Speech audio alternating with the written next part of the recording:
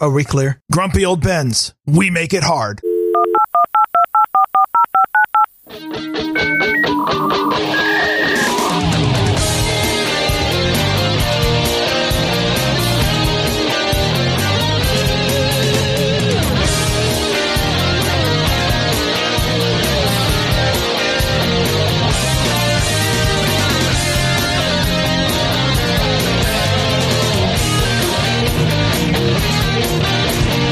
Grumpy Old Bens! Hello and welcome to episode number 165 of Grumpy Old Bens for Friday, June 4th, 2021. I am Darren O'Neill coming to you live from a bunker deep in the heart of Middle America just outside of Chirac, where it may be donut day, but people are still getting shot. And from America's left coast, where I do all of my gain-of-function research on Pornhub, I'm Ryan Bemrose. What kind of function do you need to gain? Once you get over 40, some things need a little help sometimes. Yeah, little blue pills. Fauci can help you with that, I'm sure. He can give you a prescription for anything that may ail you.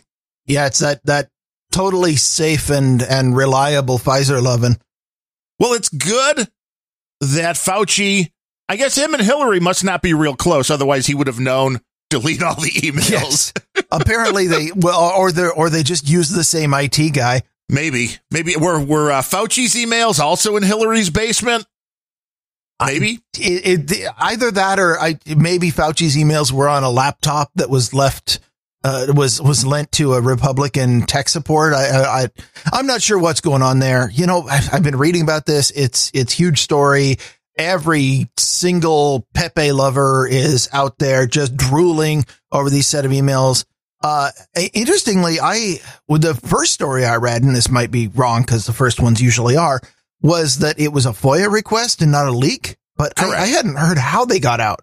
It was Breitbart. One of those, the conservative news organizations had a Freedom of Information Act request, I believe, from what the story was. But the trick is delete them before the FOIA request comes in, because it's not illegal until the request comes in. Well, and some stuff you can delete, some you cannot. I mean, if it's going through governmental email, I don't think you have the opportunity to delete. But I know this is being treated as a huge story. I haven't seen much yet that I would be surprised about. Well, the thing that surprises me the most is that there's so little in this set of emails that surprises anybody who's been listening to, say, No Agenda for the last year and a half. Well, yes. It's all just, we knew that. Yeah, we knew that. See, Brooklyn we knew that. Says BuzzFeed, FOIA. So thank you, BuzzFeed.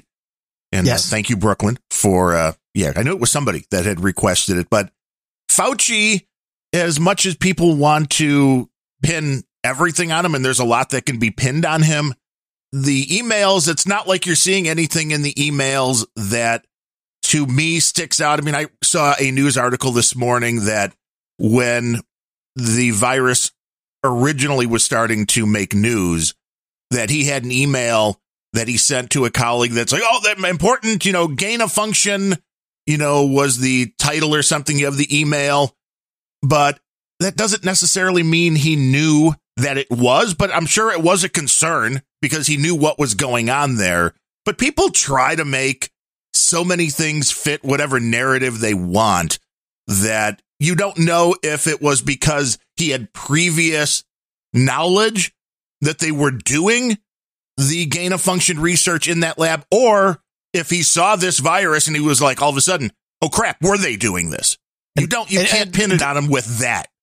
Don't get us wrong. Fauci is a real piece of work and deserves every bit of scorn you can muster just for his public lying statements. It's just that, yes, there are definitely some juicy things in this email, and there's definitely a lot of evidence that Fauci had every reason to know that a lot of the things that he said were complete bull. But I didn't see a smoking gun. No.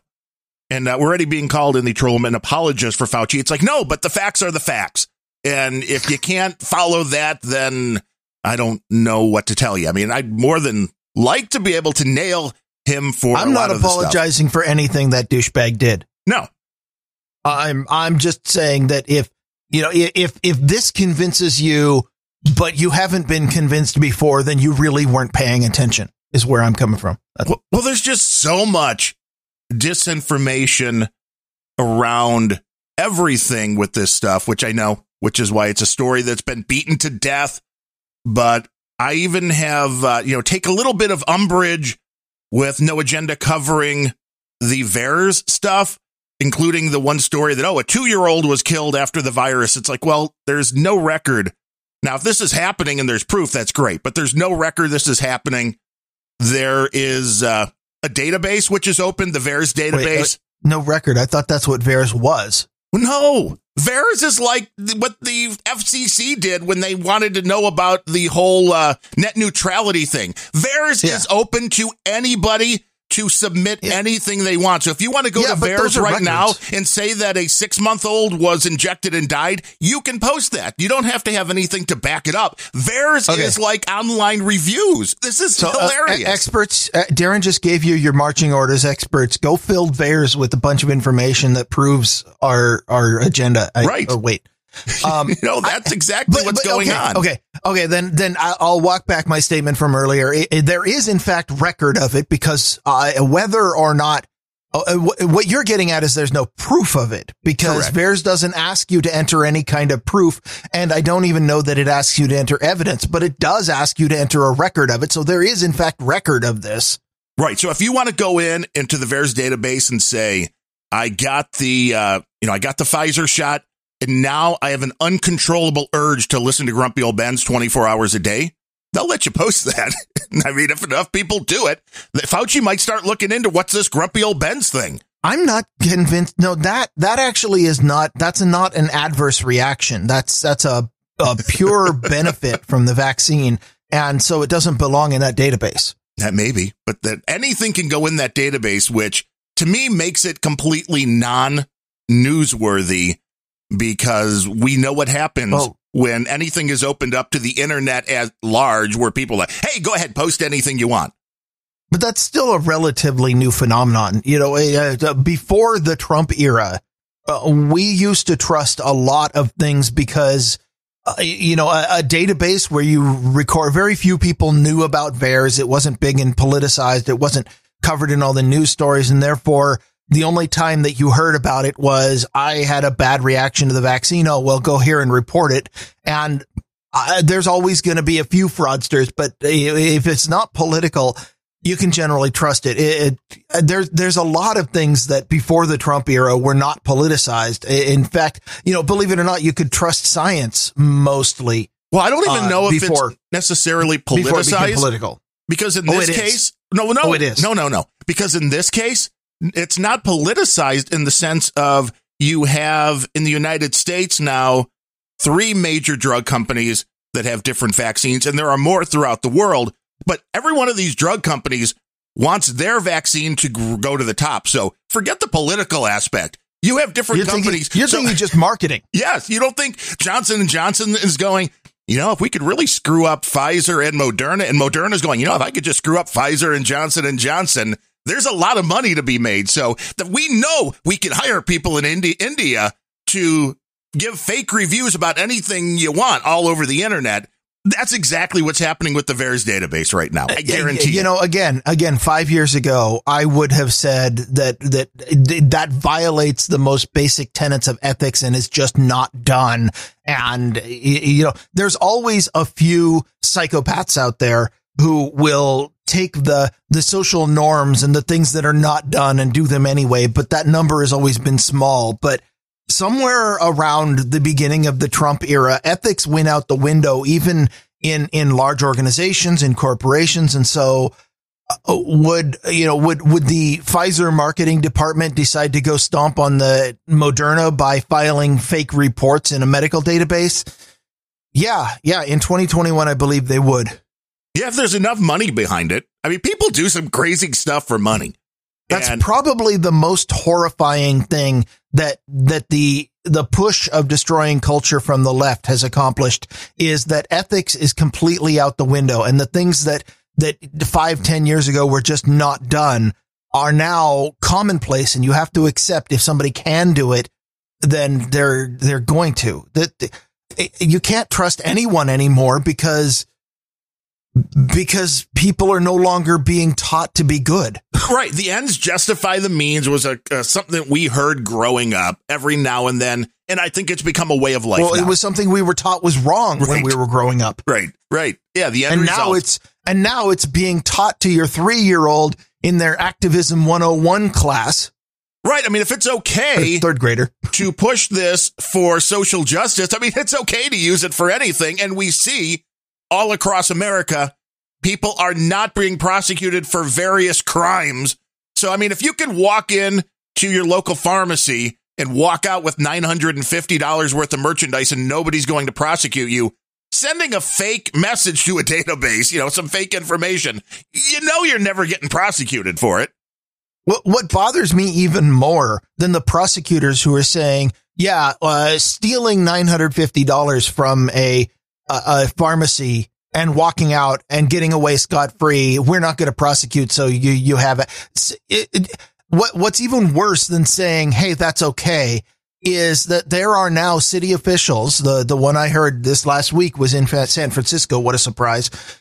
There are now city officials who are saying that is actually righteous. They are saying it is a good thing. The one comment I heard, and I didn't write it down, was a city official in San Francisco saying, well, if these people are part of a racial minority and are an oppressed class, then it is morally responsible for them to take what they need from the local shops. And because the shops are usually owned by whites, and I'm paraphrasing and editorializing a bit, but that was the gist of it, is that the things that blatantly and flagrantly violating ethical standards, the ethical standards that have driven society for hundreds of years and are the things that are necessary to keep a society intact, violating those in the name of social justice is now a virtue.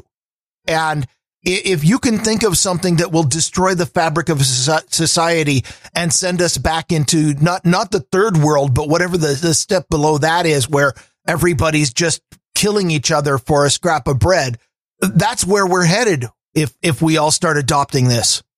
Yeah, there is nothing more racist than intentionally treating people differently based upon the color of their skin. You can't get around that. But we've talked about that almost since the beginning of Grumpy Old Bens, which was started before the whole COVID thing even started.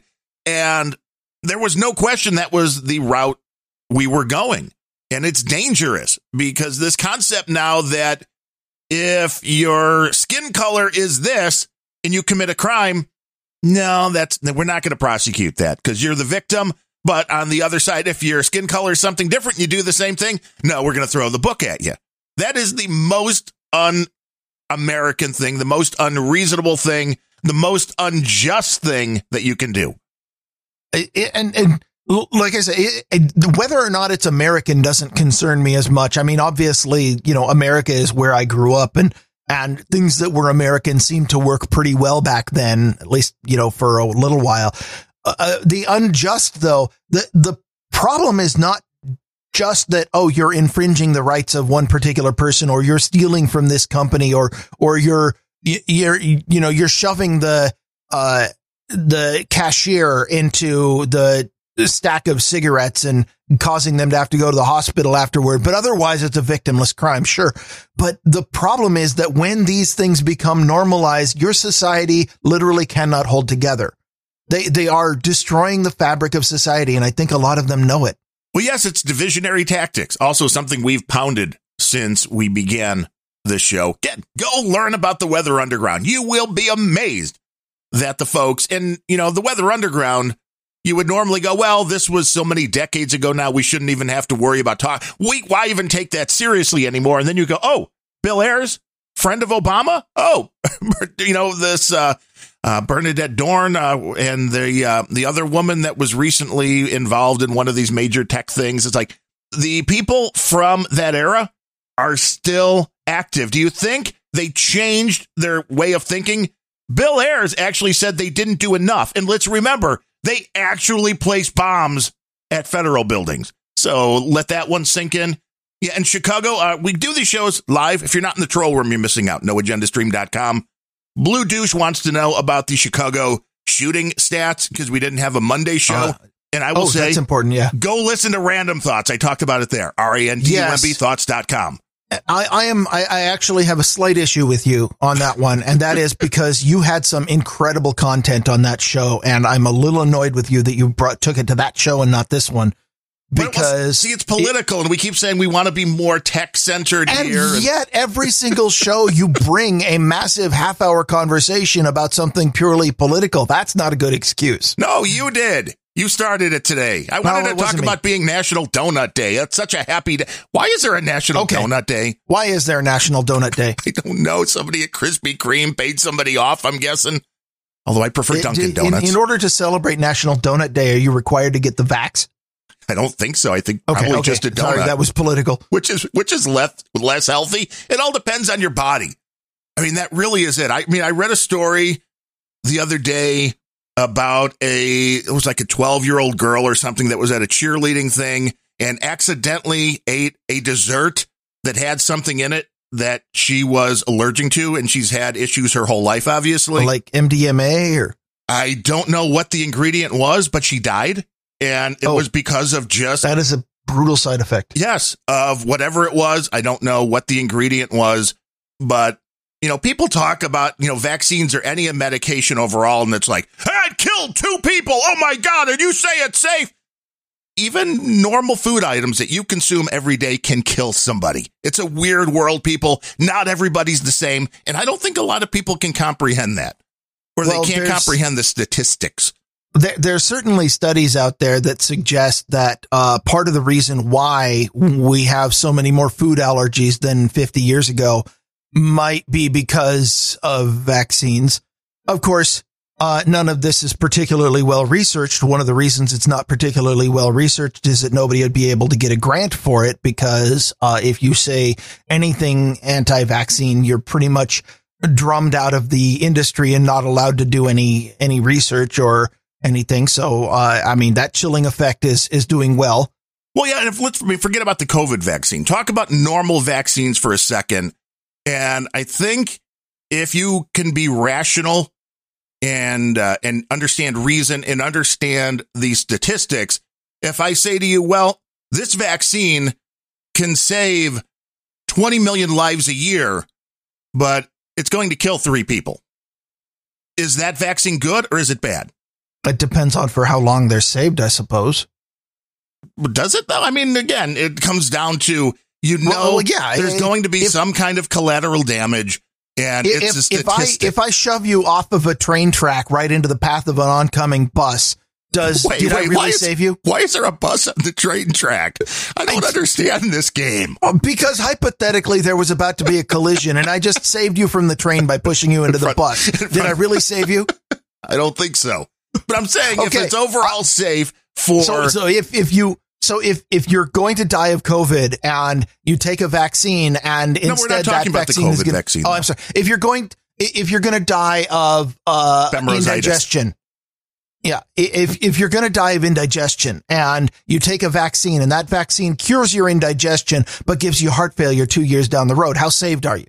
But I'm saying we know that there's always going to be a risk of something. The amount of people dying in automobiles over the last 2 years is way up. Do people still drive? They do. And they don't go, oh my God, cars are so unsafe, I'm never getting back in one. So why are people willing to take risks like that and go, well, no, but a vaccine killed 3 people, so it's not good.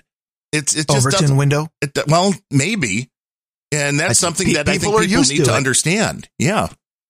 It's like 20 years ago when Washington was banning smoking in everywhere except if you're in a sealed vault in your basement or something.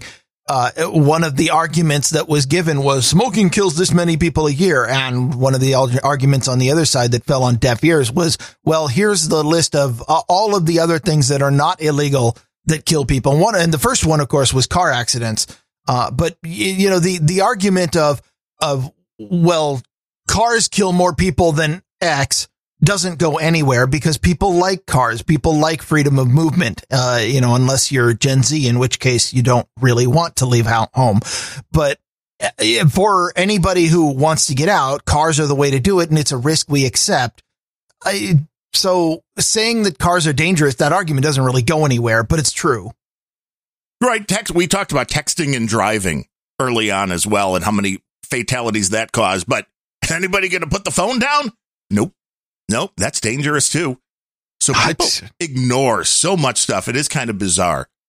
But I just think it's interesting that people just don't comprehend the statistics. And I know math is hard, and we've learned recently that it's racist.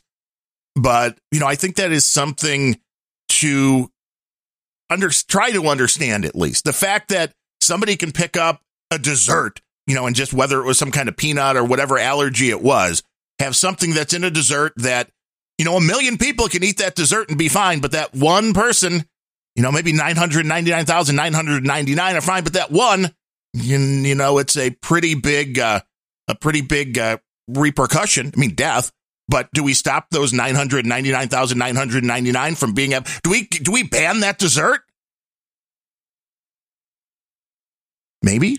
Don't we? Unmute yourself. No, I don't know how. I don't know how. I heard a great line the other day, and you're gonna berate me for going back to the topic again, but the line was that the COVID vaccine is the only thing in the entire world that is not known to the state of California to cause cancer. Well, California is a little screwed up. There is no question about that, and I cannot say that the vaccine may not end up being a cause of cancer. You don't know because it's been around for such a short period of time. You can see that it appears to have had some positive effects because the United States is getting back to normal, and it does seem. Then people can argue this all you want. And the CDC cranking the PCR cycles up to 40 had nothing to do with that, I'm sure. Well, for the testing, it did. But we've been saying since day one that the tests are irrelevant. And I think you agree with that. The tests are irrelevant medically speaking, but the tests have been they've been used by every tyrant who is trying to lock things down. Getting back to normal has nothing to do with medicine or a virus or anything else. Getting back to quote unquote normal has everything to do with these autocratic tyrants finally releasing some of the restrictions and telling their pet media to tell people it's okay to go back out again. And if cases are way down, which of course is because the PCR cycles got cranked up to 40. So of course cases are way down. Right. Cases mean nothing because of the test being completely flawed. But cases are the excuse that has been used by our esteemed governors to keep everybody scared and in their homes and covered with face diapers. And the early on, like March 2020, it was all about hospitalizations and deaths from COVID. And then somewhere in about April or June of 2020, everything switched over to cases, and cases has been the only measure by which we have suffered now more than an extra 12 months after COVID deaths dropped to almost nothing, 12 more months of not having any freedom at all. And, I complain about Washington because Jay Inslee is a total dick, but I'm looking at places like Ontario and thinking, y'all need to just rise up and fucking burn down Toronto if you want your freedom back. That might be the only way to do it. Of course, they're Canadians, so they're really just going to walk in with pitchforks and apologize to the government. But I don't know what else you do. More like probably just like salad forks. Would be more. That might be. Would be more likely. Very small pitchforks. But yes, the cases is that number is irrelevant. No question about it. The deaths and hospitalizations are all you really should be looking at. That's all that really makes sense. If you do have a pandemic in an area, if you do have any kind of illness going, that's what's important. Because I can tell you, the normal person is not afraid of getting something if they don't think they're going to be hospitalized or die from it. The flu's been going around. Or if they just don't watch the mainstream news. Well, but that's even irrelevant. I mean, yeah, they overblown that stuff, but well, I'm just saying there is a very, very real psychological effect of not being afraid of something that you don't know you're supposed to be afraid of. Right. But we know people that had gotten COVID quite seriously. Some had died, and that's fine. I mean, it's not going to happen to everybody. We know people that had gotten it that didn't have any major side effects from it. But it's something that, forget any of the coverage, forget anything else. It comes down to if you believe that, if you know the severity is going to be minimal, nobody cares. I mean, nobody's ever been afraid of the flu, even though people die. I mean, there was, what did we talk about? 30 to 60,000 or something a year in the United States normally die of the flu. But nobody's afraid of the flu. I mean, if you're old and infirm, well, then yes. I mean, you're afraid of the flu. But normal, healthy people were never like, oh, boy, I'm going to get the flu. I mean, how many times have you had the flu? I've had it quite a bit where it's like, oh, It sucks. And you're out for a few days. But you never felt once you got it like, ooh, I'm going to wind up in the hospital with this. I mean, forget the whole death thing. That was like a whole never even thought of. It's like you get the flu. You never think, well, I'm going to wind up in the hospital. And obviously with this, a lot of people did. But those test results are irrelevant. I've never made a particularly big distinction between cold and flu because you're sick and you're out for a few days. And once a year-ish, maybe twice in a bad year, and you just take some time off. I've never got a cold and thought, oh my God, I'm going to die. I need to make my memoirs. No, I get a cold and I'm like, man, I feel like crap. I'm going to take some aspirin and I'm going to stay in bed and I'm not going to work today. Which, by the way, is still the best thing that you could possibly do is when you're symptomatic, don't go near other people. Yes. I don't understand, even in this time, I'm talking to one particular person and that, no, I don't need to do that. But, if you're you wash your hands. If you're symptomatic, don't go near other people. And we get through the cold. We get through the flu. And you know what? Enough people don't follow that it usually works its way through a population. But if people are doing a good job, it works its way slowly and nobody is worried about dying from the cold. People might worry about, oh man, I'm going to miss that deadline at work. But in general, you tell your manager, you're like, I feel like crap today. I'm taking aspirin. I'm going to bed. And they kind of understand unless your manager's a real dick. And then you probably need a different job anyway. They may understand more now that when somebody comes in sick and takes the whole office out, because that was also happening with the flu. It was always the person like, no, I have to go in for the meeting. And then 2 days later, everybody's out. And we had that. I remember multiple times when, one person comes in sick and is like, are you sick? Get away from me. And then stop licking that door handles. A week later, half the freaking office is out sick. Why? Because this one person was like, I really got to hit a deadline. Well, okay. The one good thing to have come out of all of these lockdowns and everything is the fact that I don't know if it's good. It depends on your industry, I suppose. But in my industry, at least in computing, we have normalized working remotely, which means that there's really very little stigma to saying, I got a bit of a sore throat today. I'm just going to go ahead and log in remotely. And that way you guys are not going to be exposed to anything that I have. Just your computer virus. Well, yes, but that's what I'm writing. That's why I've got the deadline is I've got to get this computer virus out within a certain amount of time. Now, there was enough stuff in the Fauci emails that if this was anybody under Trump, especially if it was a conservative type doctor, they would have been run from that position already. Do you think Fauci is going to get run? I mean, he hasn't yet. Do you think Biden even knows what's going on at this point? I don't think Biden understands which windows go to CNN and which windows go out to the White House lawn. He's like, what's that pretty thing on that's a television, Joe. That's 4K. Yeah. Oh, yeah. Look at all of the bombs out on the lawn today. No, that's they're showing pictures of Syria. I mean, Kentucky. Same thing. If you're ABC, yeah. For that one, you never know. But it's I did like that there were some things that we had already discussed that were in the Fauci emails, including the wearing a mask will be beneficial if you have the virus or any virus. You wearing the mask when you're sick, if you have to go pick up a prescription or something, that will keep people around you a little bit safer. Wearing one to prevent getting the virus, we always knew that was bullshit. And so did Fauci. That was always useless. And well, okay, again, I'm not in Fauci's mind, so I don't know what he actually believes. He might actually believe that he can see the giant spiked balls floating around everywhere and is freaking out and is actually going all Chicken Little on people because he thinks we're all going to die. But judging by those emails, he had every reason, if he chose to be rational, he all of the information was available to him. That's what we know for sure. Oh, yeah. Yeah, he was the guy who had information before this even started, his group funding the lab in Wuhan. Now, of course, they're saying, well, no, we weren't doing gain of function research. It's like, yeah, sure. I don't think anybody believes that for a minute.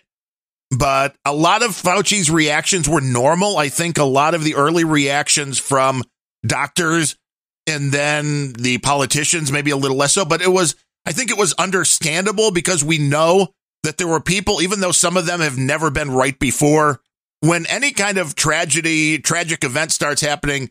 When this thing started, I don't know why anybody gave any credence to the people that had been wrong over and over with everything they've predicted. But people were predicting, oh, my God, millions dead.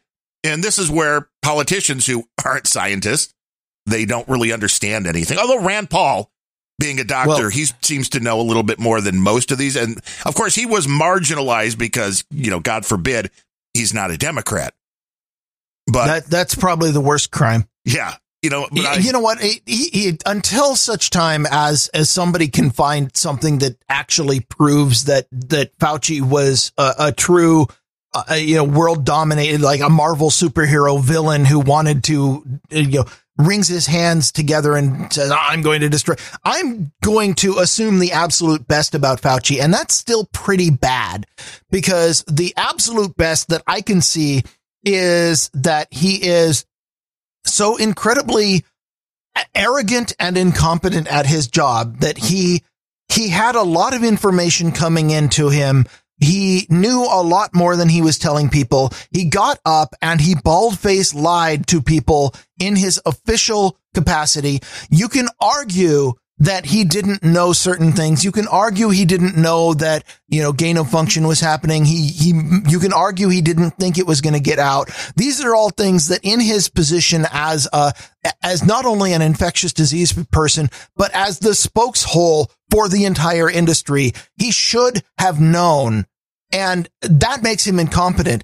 And the fact that he was, and demonstrably fact that he was getting out in front of people and changing his story and bald-faced lying to people, there are two ways you can interpret that. Either he genuinely was evil and trying to kill us all, or he had no clue what he was talking about, which is the charitable way to interpret this. But in that case, he was too damned arrogant to ever say, I don't know. Those words never came out of his mouth. He never admitted anything changed. He only changed his story and just said, well, ignore everything in the past. Try not to only listen to the sound of my voice now. He's swinging a damn watch in front of your face going, you will listen to the experts.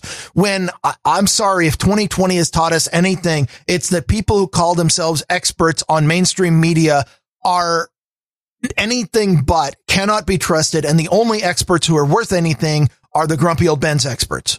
And he was in full cover his own ass mode. And there is no question in my mind that a lot of the changes he made were completely political, which is not something you want to even have enter your mind. If you're the top physician in charge of the United States response on something like this, you want them to be doing what is best for the health of the people, not, well, politically, this is a little bit better, so I'm going to go with this rather than this. And the fact that Trump, from minute one, was called a racist, conspiracy theorist douche because he said it came out of a lab in Wuhan, it is funny to watch all of these mainstream media morons walking this back now. But it shows you, more than anything else, take the whole COVID, take everything out of the specifics of it out, it proves one thing, and that is you cannot trust what anybody in the media is telling you. This is why you go get different sources, do your own homework, as inconvenient as that is. I mean, I know it'd be great if you could just watch a 15-second TikTok video and get everything you need to know about what's going on in the world. But most topics are a little bit more complex, and you're going to need some more details. And the people that are just spewing you the story in 5 minutes or less, you're probably not getting the whole story. If anything good comes out of this incredible media debacle, is it debacle or debacle? Debacle, I believe. I mean, it depends. Okay. In the Midwest, it's a debacle. Debacle.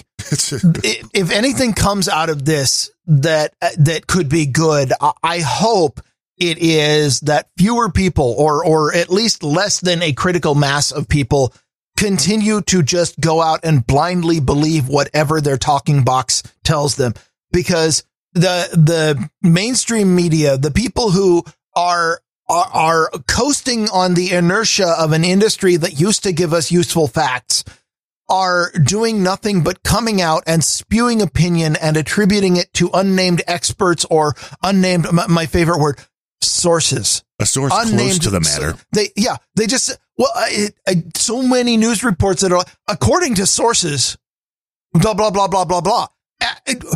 What sources? You not only haven't named them, you have alluded to the idea that sources exist and given no other information. How can we possibly believe a word that is coming out of your lying face? I know the kids won't understand that 15, 20 years ago. Go back and read. Go to your library if you have to. They're probably online. Read newspapers from 15, 20, 30 years ago and see how often you'll see unnamed sources. You don't see unnamed sources. They'll say, according to, White House spokesperson. They won't. They'll say, God, I read an article during my research this morning. I read an article that said, according to White House spokespeople. How many are there? Give me a name. Yes. I mean, I went and found another article that was willing to give the name of the person, not because I was bringing it in my notes. I don't care, but because I want some evidence that this, by the way, was Wall Street Journal. I want some evidence that this was not just something entirely made up, because you know what? I can tell people, according to White House spokespeople, you should listen to Grumpy Old Ben's. And that's just as true if I'm not naming sources. Well, because nobody's there to call you on the bullshit. Now, if you say a specific person said something, they can come out and go, no, I didn't. If you just say sources, then nobody can ever come out and say, no, that's not what I said. Or I've been taken out of context. The other favorite thing with the media is to just take a little bite and ignore the words around it, even though if they greatly change the meaning of the sentence. So it comes down, we could say, oh, this person said this, but you cut off the sentence mid-sentence. You don't let the whole thought come out. You don't see that what they were saying was the exact opposite of the little clip. And this is what goes as far as news, because technically they're reporting correctly. But the reality is very, very deceiving, which is why the media has self-destructed. The amount of people watching, I mean, that's the other good thing about this. Since the Trump show ended, there's a lot less people paying attention to the mainstream media. Now that things are starting to get back to normal, has the Trump show really ended? It feels like they're in syndication now. They're doing reruns.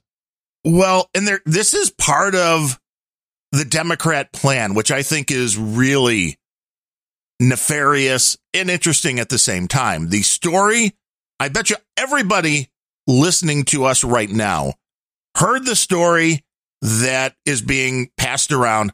Oh, Donald Trump says he's going to be reinstated by August. He's telling his closest confidants. Yeah. And which by the way, wouldn't have been a story anywhere outside of 8chan, except that a couple of leftist bloggers picked up on it and made a huge deal about it and said, look, stay scared. Trump might be back. Well, it originated with Maggie Haberman, which is a reporter, put that in air quotes, with the New York Times, that when Trump was in office wrote, I saw a stat, there was hundreds of articles that were anti-Trump during his presidency. That was like her whole job, was to write anti-Trump stuff. And I know people love when I bring up Bill O'Reilly, but he's a buddy of Trump's, and he saw him recently and talked to him for an hour or so. He said this never came up. And he's like, I can guarantee you, if Trump would have been thinking this or telling people this, he would have heard about it. He's like, nobody he knows that knows Trump has heard Trump saying he thinks he's going to be reinstated. This is more just fear porn. I guess maybe the fear porn from the virus is waning. So now they want to, they're getting ready for the next round of elections. Yeah, they're getting ready for the next round of elections. And this is, we don't want anybody like Trump back.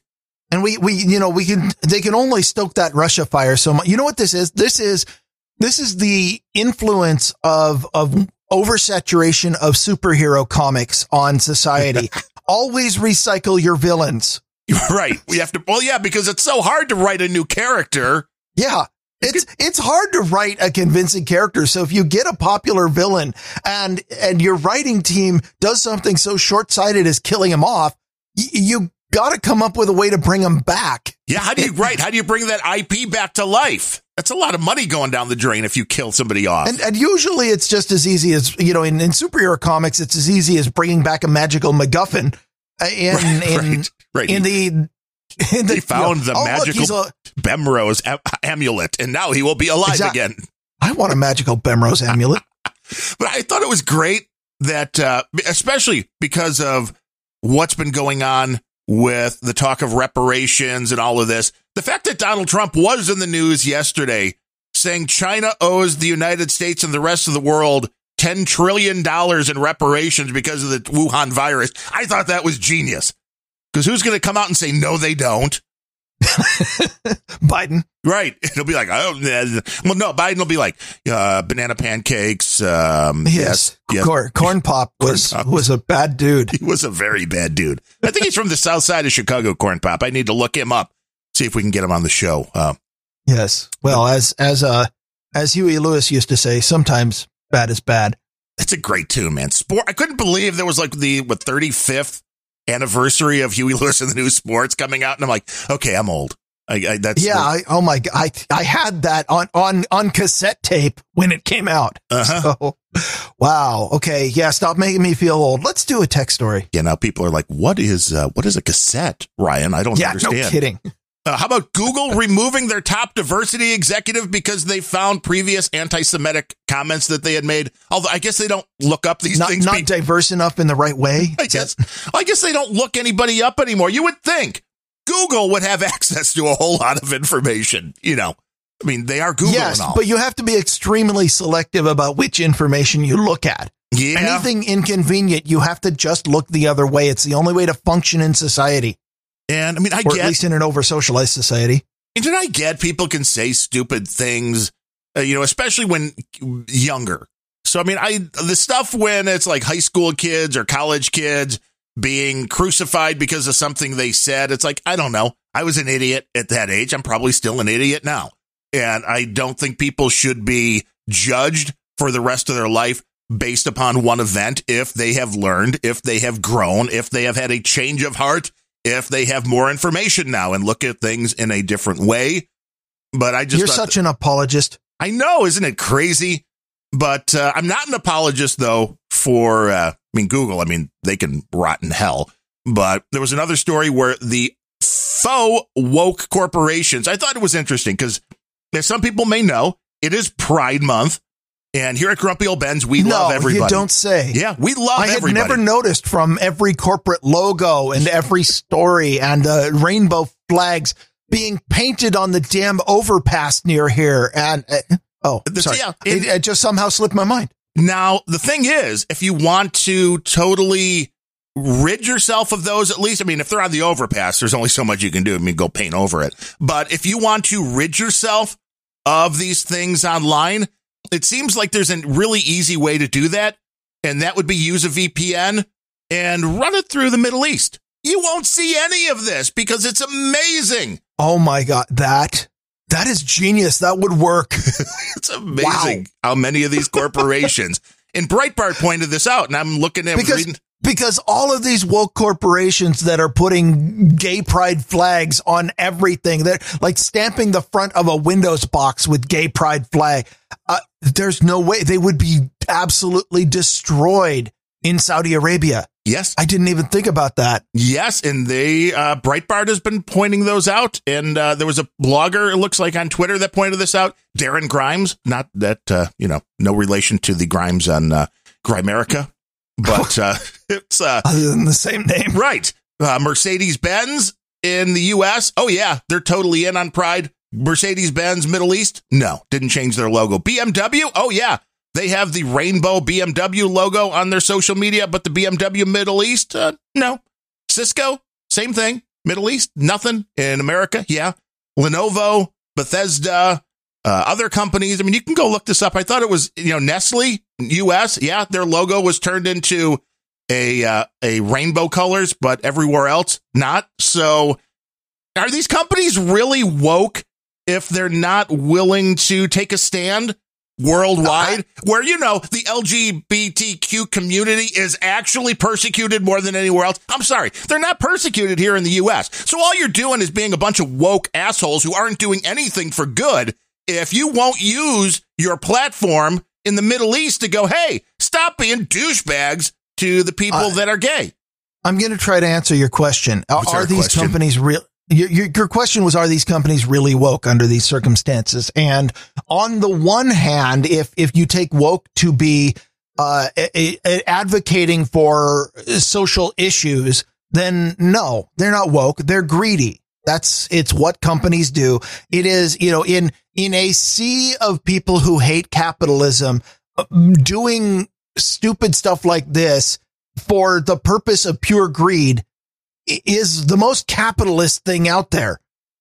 But if under the definition of woke that says they are doing whatever it takes in order to virtue signal and pander to the large number of people who are over socialized and have just been told that social issues are then yes, that is the changing your logo and putting out marketing campaigns to exactly the people who will reward you for that kind of virtue signaling, and not doing it to the people who would punish you for virtue signaling, is the most woke thing that you can have, which is also greedy. Yes. Yeah, it is. So, I mean, really, when you're like, hey, I'm glad they support my cause, you might want to think twice about that. And they don't support any cause other than extracting money from you. Yes, and if they thought that putting the logo, if they thought that changing that would actually hurt their bottom line, they wouldn't do it. No question. I don't care how permanent your brain damage is from learning Common Core math and critical race theory in school and being taught in third grade that you need to be an activist above and all else and hating your own race. If you look at a company like Mercedes-Benz or Coca-Cola and think, boy, these people really seem to care about social issues. No, they care about making money. And if you think for a moment that they would not abandon a social issue the moment it was not profitable, then I'm sorry, that even more than all of the other retardation of the left, that is the thing that you're honestly not thinking or applying your brain at all. And if they are going, I don't care. We're standing up for this and it's going to kill 80% of our profits. Then they're making a stand. But that is a very rare company that would do that. Then you're Mike Lindell. Yeah, that is true. The Coca-Cola, there were a couple of places I read a few articles in, I think one was North Carolina. And these were just small little city governments and stuff that decided to remove all the Coca-Cola vending machines because they were going a little too leftist. And in the South? Yeah, believe it or not. Oh, my God. Coke is a religion down there. And it's interesting. I mean, it really is. Once you get to the point to where you're pissing off your base, who... at what point do they get run out of Atlanta? I don't know. It's one of those things where I don't need my soft drink company to be politically active. Actually, I prefer it to be totally the opposite. No, if I hadn't abandoned soft drinks for a long time because they're peddling poison and because it ruining my health trying to drink them, this would be a really good argument to abandon soft drinks. Yeah. Or find the company in the same line. So, I mean, if you really need some sugar water, the company that's completely non-political maybe is the one you want to back because they just want to make their product. And the concept, Safeway Select, RC Cola, these are not company. These are companies who are just making a product and putting it on the shelves. The store brand, go get these are the ones that are putting out a product. And okay, I'm sorry. I totally interrupted you, but I have to finish this thought. The companies that are virtue signaling this hard, they are all the companies who've built their brand up to a point where they are raking in far more money than their brand is worth. Because Coke is peddling sugar water, but why do they have so much money that they can blow marketing on social causes? The reason that they have that is because they overcharge for their sugar water, and maybe you should be getting sugar water from someone else. Yeah, get it right out of your fridge. Just get some water and then put some sugar in it and get one of the little devices that'll throw some CO2 in it if you want to get it carbonated. Oh, those are good. Uh-huh. And I mean, the more I've been away from, I still have a few cans of RC in the fridge because RC is my favorite brand of the cola, but I haven't had them in a few months. And the more you stay away from that stuff, now the flavored water, sparkling type things, which I used to try and go, oh, these are horrible. They don't really taste like anything. All of a sudden, your tastes do begin to change and those start seeming really a lot better. And you don't have any of the chemicals. And I was working outside a couple months ago and got really thirsty because I think we were chopping wood or something. And the guy I was chopping wood with came out and handed me a Pepsi. And at first it was like, "What do you want?" I said, "Water's fine." And he came out and handed me a Pepsi. It was nice and cold, right out of the fridge. Yeah.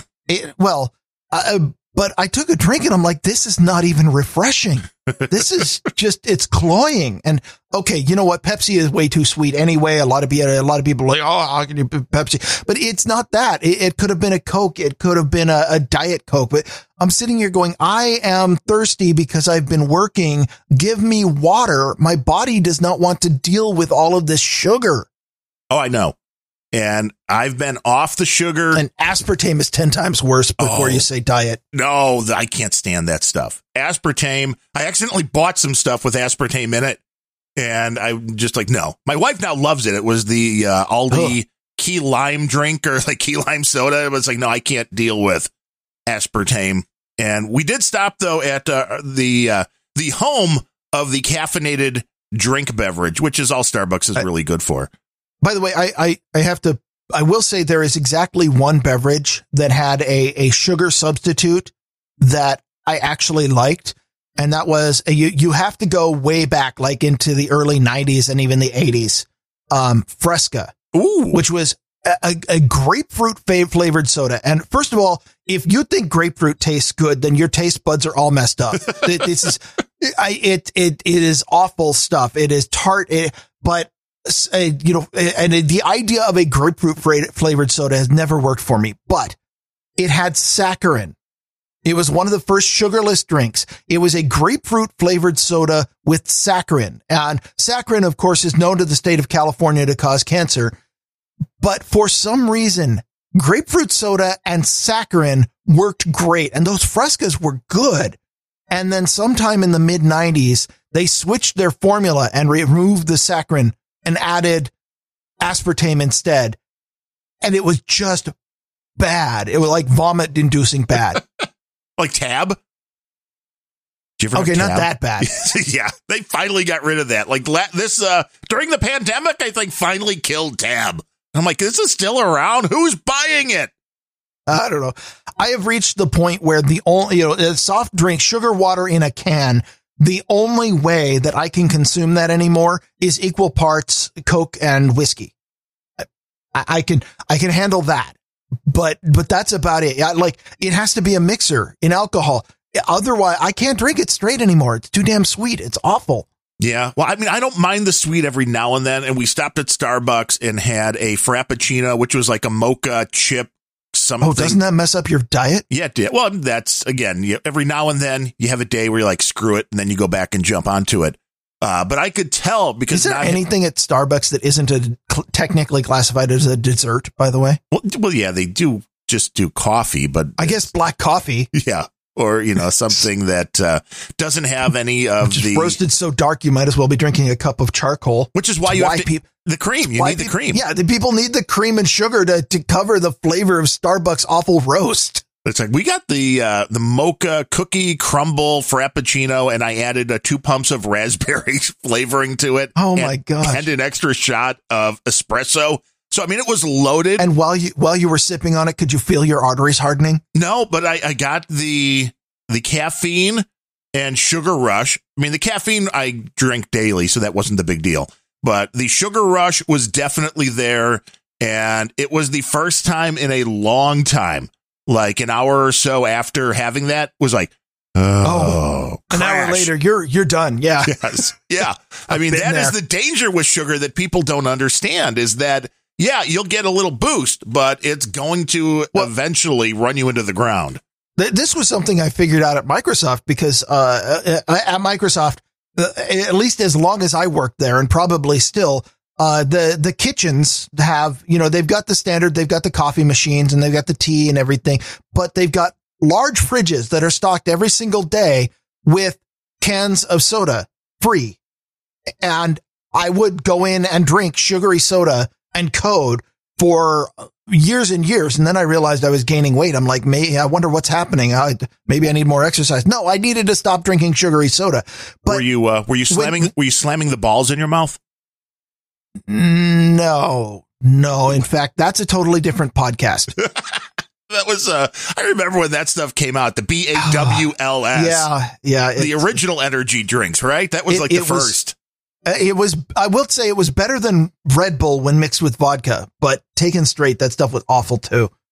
I might have terrible tastes. I don't like all the consumer products that are full of sugar. What's going on? But the story was, though, as long as I had unlimited free sugary beverages, I could keep going and keep my coating high and keep my sugar high going all day. And it didn't even matter that I would drive home and I would come home and was completely beat, dead, exhausted, did not want to do anything with my evening. I thought I was just exhausted from a day at work. And somewhere along the line, I switched and stopped drinking the sugary beverages. Or, I started out going, okay, I'll have a couple in the morning. And I realized that an hour after my last can of soda, I couldn't even focus on the screen. And the fix, of course, was go get another can of soda. But I tried something else. I stopped drinking soda and started, filling a jug with water and stuff at work. And yeah, for a while, I was definitely dragging in the morning, but I had energy after work. I was not dead. I could mow the lawn. I could do dishes. Oh, wow. I wasn't just completely beat when I stopped drinking. That stuff is poison. Yeah. Yeah. And I mean, eventually, if you go with the continual soda consumption, the other downside is you no longer fit in your car to be able to go back and forth to work. That was well, fortunately, I have a Buick. It is a full-size American sedan made of real metal. So you're like, I could just keep going. I could just push the seat back an extra few inches.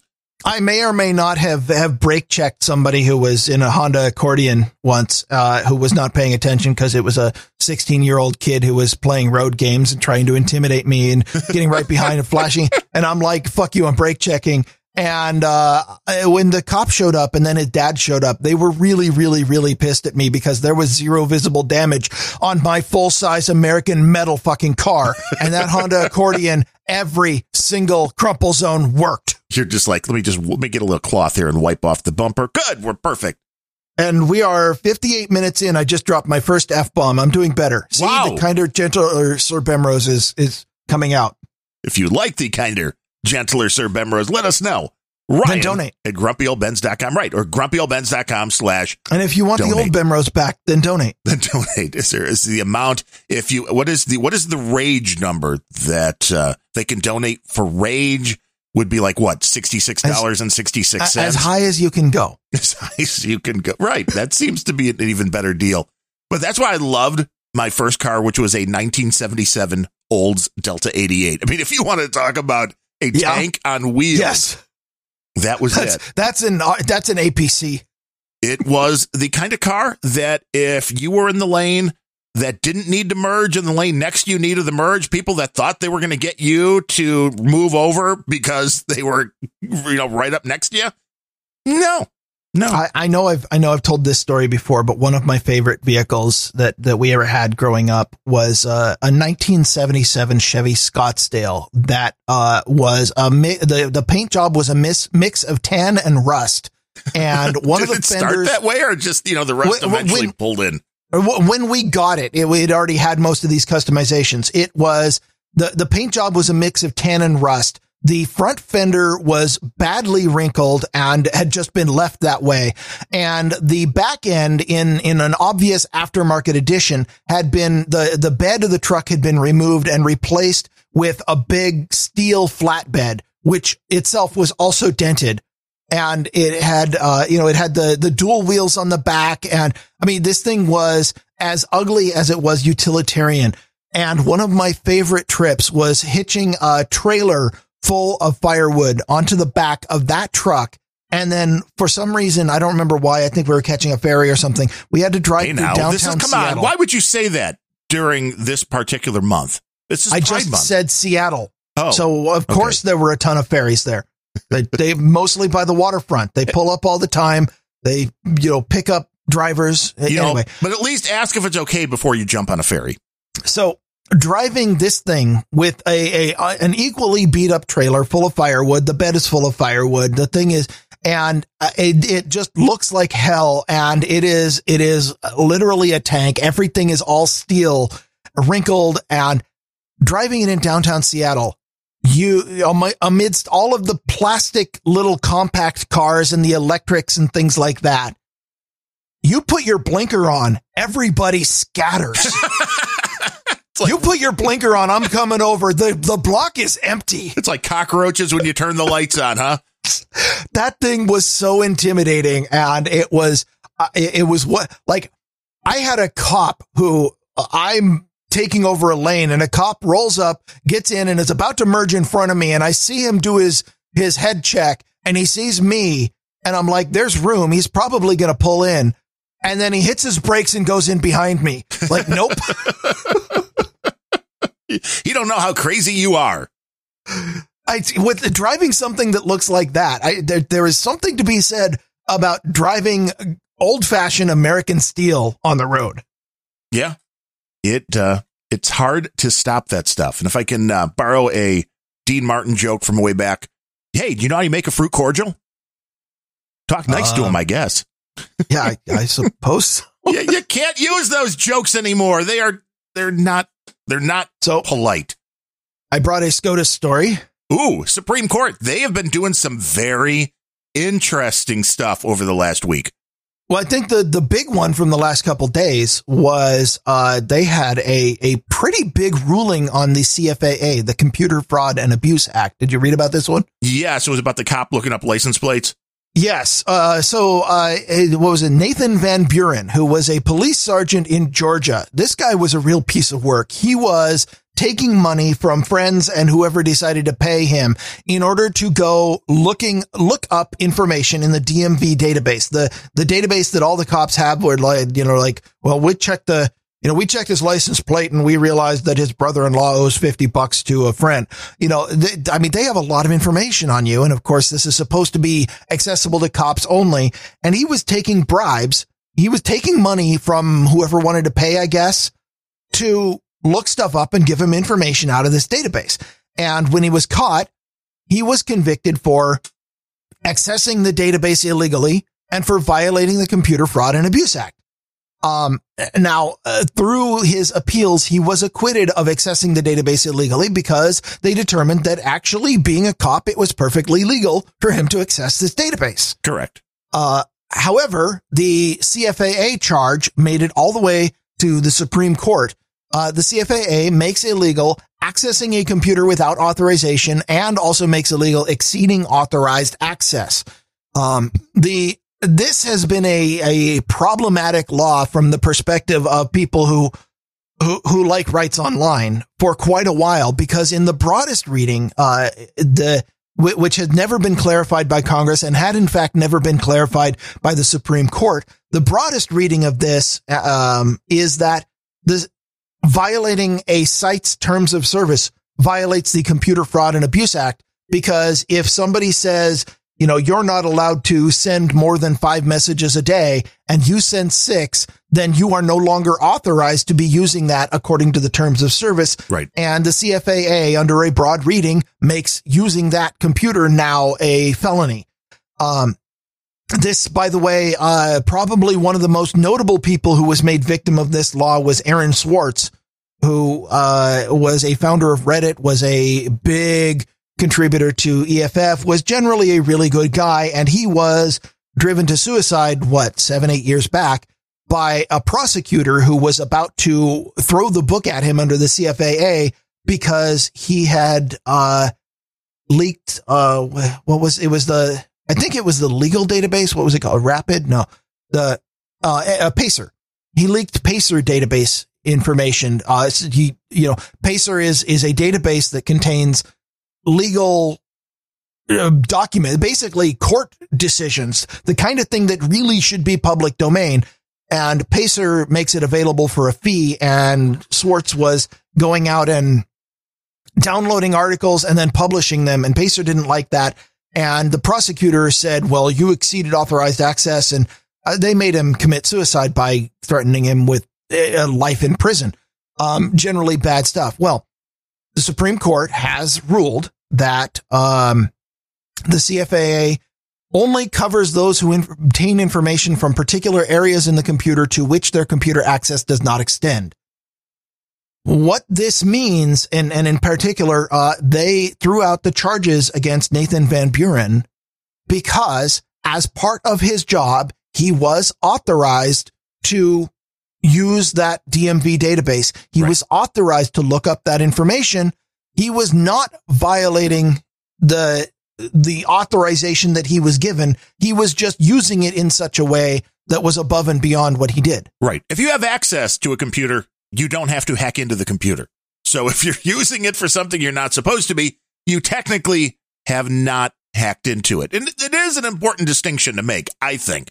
I mean, there should still be repercussions for cops that use the stuff at their disposal to do bad things, but you do have to be specific. And by the way, I found this, one of the sources I found was on Hacker News, and I found a particularly awesome comment on Hacker News, which points out what Mr. Van Buren should have been charged with, and looked up laws. He was in Georgia. GA 332, abuse of official power. GA 333, exceeding official powers. GA 338, taking bribes. And 18 USC 201, public official taking bribes. These are all things that he was guilty of and should have been charged with and would have stuck. But instead, the prosecutor decided to go CFAA on him. The guy's a piece of work. That is some douchey stuff, but I don't think he exceeded authorized access. And I think this is a win for the Supreme Court. Yeah. And I mean, the weird thing with the Supreme Court is, I think they got this one right, but there's been a lot of talk now that Joe Biden got elected about stacking the court. No, he didn't. Well, okay. Now that Joe Biden has been... Now that Joe Biden was installed as president of the United States, there's a lot of people talking about the stacking of the court because the people that are very far on the left want to do it. Then Pelosi's and Schumer's, they want to do it. Biden, brain is mush. He doesn't even have his Ovaltine this morning. Who knows? I don't know. Given how Trump's 3 appointees seem to be siding with the leftist judges on the court, It feels like Trump already did that for Biden. You could make that argument that it's not needed, but there is a rarity when it comes down to most Supreme Court decisions. There is usually a split of some way, meaning it gets voted, 5-4 or whatever the split may be. In almost every case, you have, well, here is the opinion from the Chief Justice that was for this ruling, and then here was the chief dissenter, and there's their reason why they voted against.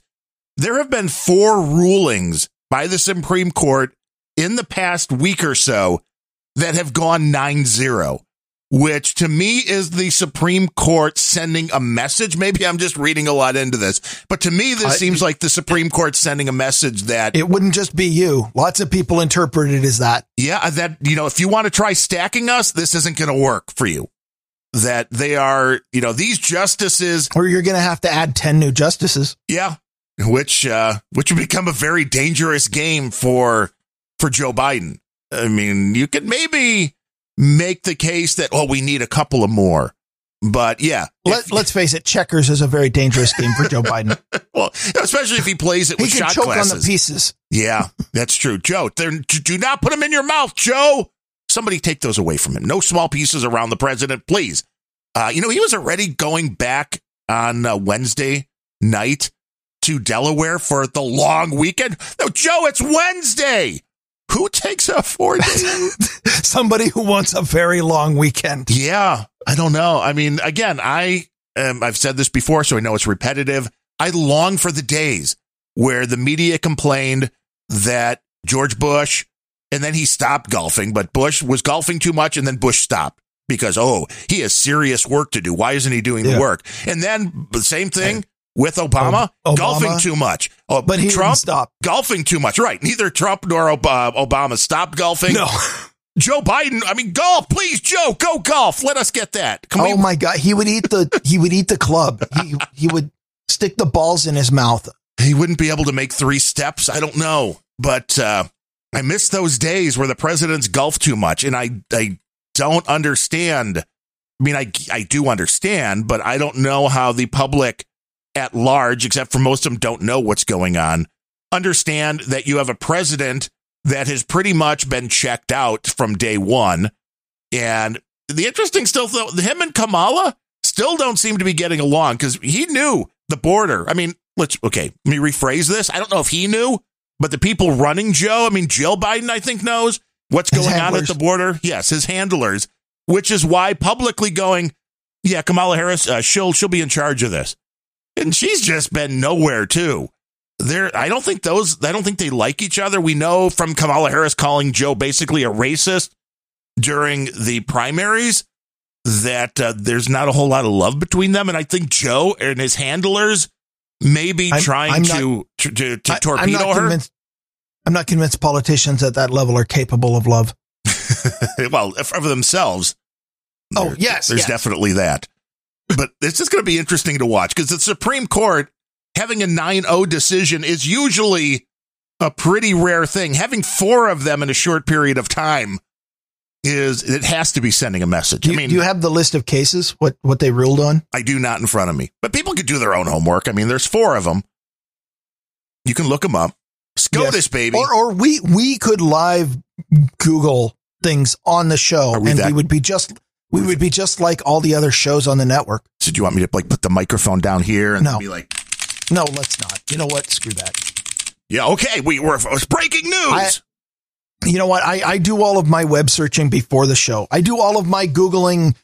All of my Googling ended in about 2007. Now you're DuckDuckGoing. Yeah. It's much harder to say that, though. Just DuckDuckGo it. Yes. Just Bing it. You're right. But then you can't anymore because Microsoft is anti-conservative now. Yes. Or at least Breitbart.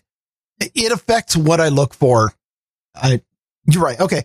Anyway, maybe we should thank experts. Well, before we do that, I do have another tech story. Let's get this in first because it's it's about crypto. And we know some experts pay in crypto. Okay. Because we do allow that. But this isn't about. You talk about crypto. I need to get up and pee then. Well, this is about the Norton antivirus program now including Ethereum crypto mining within their software, which is okay. Who gets the proceeds of that mining? Well, the people mining, of course, except, I mean, and this hasn't been put out there yet. This information is not out there, but like when I do the crypto mining, the one that Ametis turned me on to, Ametis from Fun Fact Friday, he's feeling under the weather. So if you're listening, Ametis, hope you're feeling better. Hope it's not. Got the Ronas? Yeah, he had it before, he said, but if it's like second wave Rona, that could be really bad. Or if it's like just another cold because it's been long enough.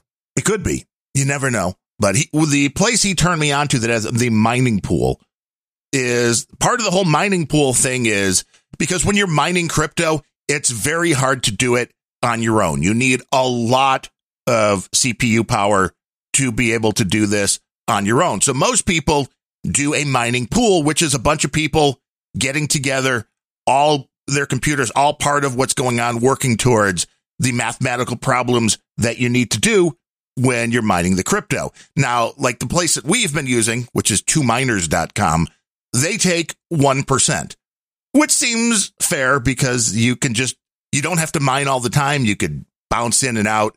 I'm assuming that's what Norton's going to do, but this has not been disclosed. But I could see, and I would not blame them for that aspect of it's like, well, yes, as part of the mining thing, 1% of what you pull in goes to Norton, which could be huge if a lot of people start using this aspect. Now, the nefarious thing would be if this was just doing this in the background no matter what, which I don't think. But the first nefarious thing is Norton. Well, right. I mean, do you think that adding crypto is somehow going to convince people to install their malware? The interesting part is when I decided to try the crypto thing out and just see the mining and what my particular systems could do, trying to install or run the little program, which is open source, which I download directly from, the GitHub, which of course I know GitHub has been compromised in the past, but I know this is virus free, or 99.99%, sure that this is virus free. GitHub is owned by Microsoft, but there's still a very large amount of very righteous projects on the system. Now, when I tried to start mining my antivirus, which was at Norton, it's Bitdefender, but this is common for almost all antivirus systems. When you try to run the crypto miner, it's like, no, and it throws it into the, the zone where it wants to be disinfected and it wants to delete the files. So this was Norton going, it's really inconvenient when you're trying to mine cryptocurrency and your antivirus deletes the program. So let's include the program in your antivirus. So I'm obviously biased, having worked in the operating system where we had to deal with really subtle bugs caused by antivirus companies installing a rootkit on the system that intercepts the system calls and sometimes doesn't always forward them on correctly or may accidentally corrupt some kernel memory while it's so as far as I'm concerned, every single one of these third-party antivirus packages is malware. It is a rootkit. It might be the malware you want on your system, but it makes perfect sense that if you ever, and by the way, don't do this unless you want to pave the machine right afterward, because it will not be useful for anything ever again. There is no uninstall. By the way, there is no uninstalling a rootkit, and that goes for antivirus programs too. You can't. If you say uninstall, it's going to leave detritus in your kernel that's sitting there. It's a ticking time bomb. You're going to get a blue screen when you least expect it. You won't have any reason or no idea why. You're going to blame Microsoft, saying, oh, Microsoft can't make anything, when really it was because of that McAfee crap that was in there that corrupted some kernel call. Anyway, that was a rant. Well, and they're not alone in that. They are not alone in that. It has gotten slightly better in the past. If you go back to whatever company it is, and the nefarious part is, a lot of these systems you'll buy from manufacturers like Dell will come pre-installed with one of these things like, oh, you got a free trial of Norton. Yeah. And then you have to delete that, or you have to just wipe to Windows, which isn't a bad idea anytime you get a new. My advice whenever you got a computer like that, especially if it came with something like an antivirus in it, my advice no matter who you get the computer from, no matter which company is putting the crapware on the system, whether it is Dell or Lenovo or IBM or Apple or anyone, is wipe the system and put a fresh install of Windows on. You're going to buy an Apple computer and then put a fresh install of Windows on it? If you want it to be usable. Which is actually what I did with my last Apple laptop. They don't let you do that as easily anymore. But my biggest issue with this, well, before we get to that, the thing to do is, and it works most of the time, I mean, you may not be able to prevent that blue screen 2 years down the road. Maybe it misses something, but the reputable companies that are making antivirus, and you can decide who those are.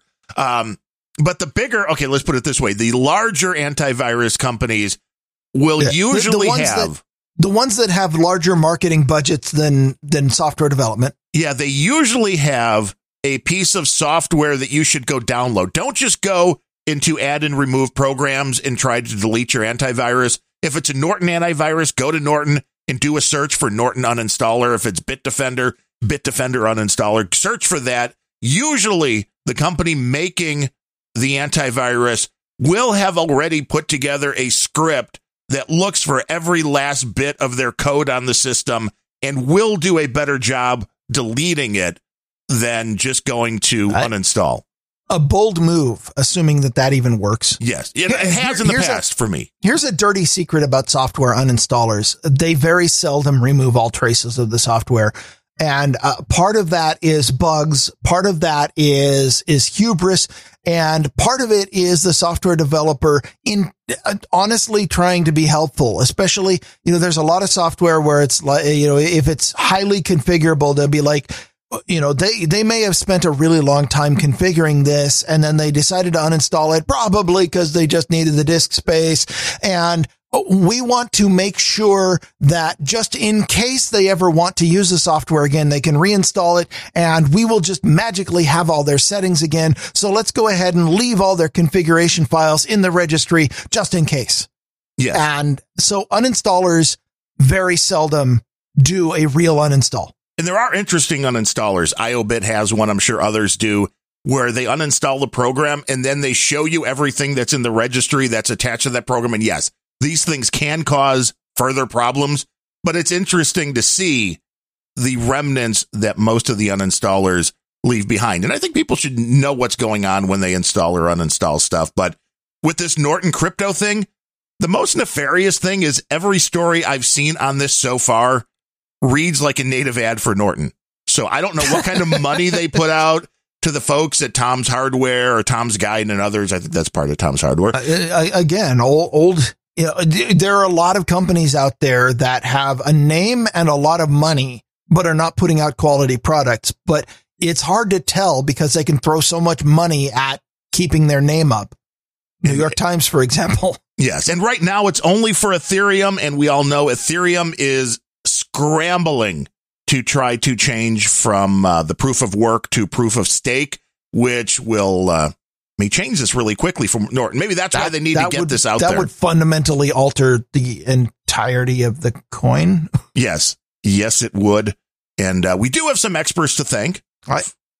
For today's Grumpy Old Bens. And I like experts. And if you're not live in the troll room when we do these shows, and there's 204 trolls right now that are listening to us live on the stream, that is an all-time Grumpy Old Ben's high.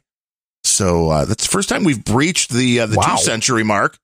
So thank you for tuning in to Grumpy Old Ben's. We'll be at no agenda type numbers in no time. Well, especially if we steal their time slot. Yeah, well, we just need to multiply that by 7 or so. 10, 20. No, 7 or 8. Why stop there? It would be nice to go beyond that. But for a weekday no agenda, they're usually in that 1,600 to 1,800. So we're at 2. The math isn't even that hard for me and you.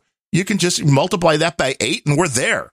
So if everybody listening today would tell 8 friends and force them to listen, That would be delightful. Tie them down if necessary. Get the bondage gear out of the dungeon basement. Why would it be in the basement? People use that stuff all the time now that. That's right. Zoom calls. This is how you dress up. See, now that's to see if you can get a job and you have that first Zoom call with the rest of the office. Yeah, dress up in your favorite bondage gear. See how that goes over and see if people are really, see if nobody pays any attention. It was kind of like the episode of MASH where he's like, I could go naked except for my boots and, how long it will take before somebody even to notice. Oh, that's Hawkeye did that. And in the episode, he like walks out of the swamp, out of his tent, walks across the compound into the mess tent, picks up a tray. And it's like minutes into that somebody finally notices that he's not wearing anything. If my experience with this experiment is any indication, people notice right away, but most of them are too timid to say anything. Use that to your advantage. Yes. Use the fact that people are afraid of confrontation to go out. And there's a question of the troll. What do you call somebody turning on somebody to the Grumpy Old Ben show? I mean, hitting in the mouth is no agenda.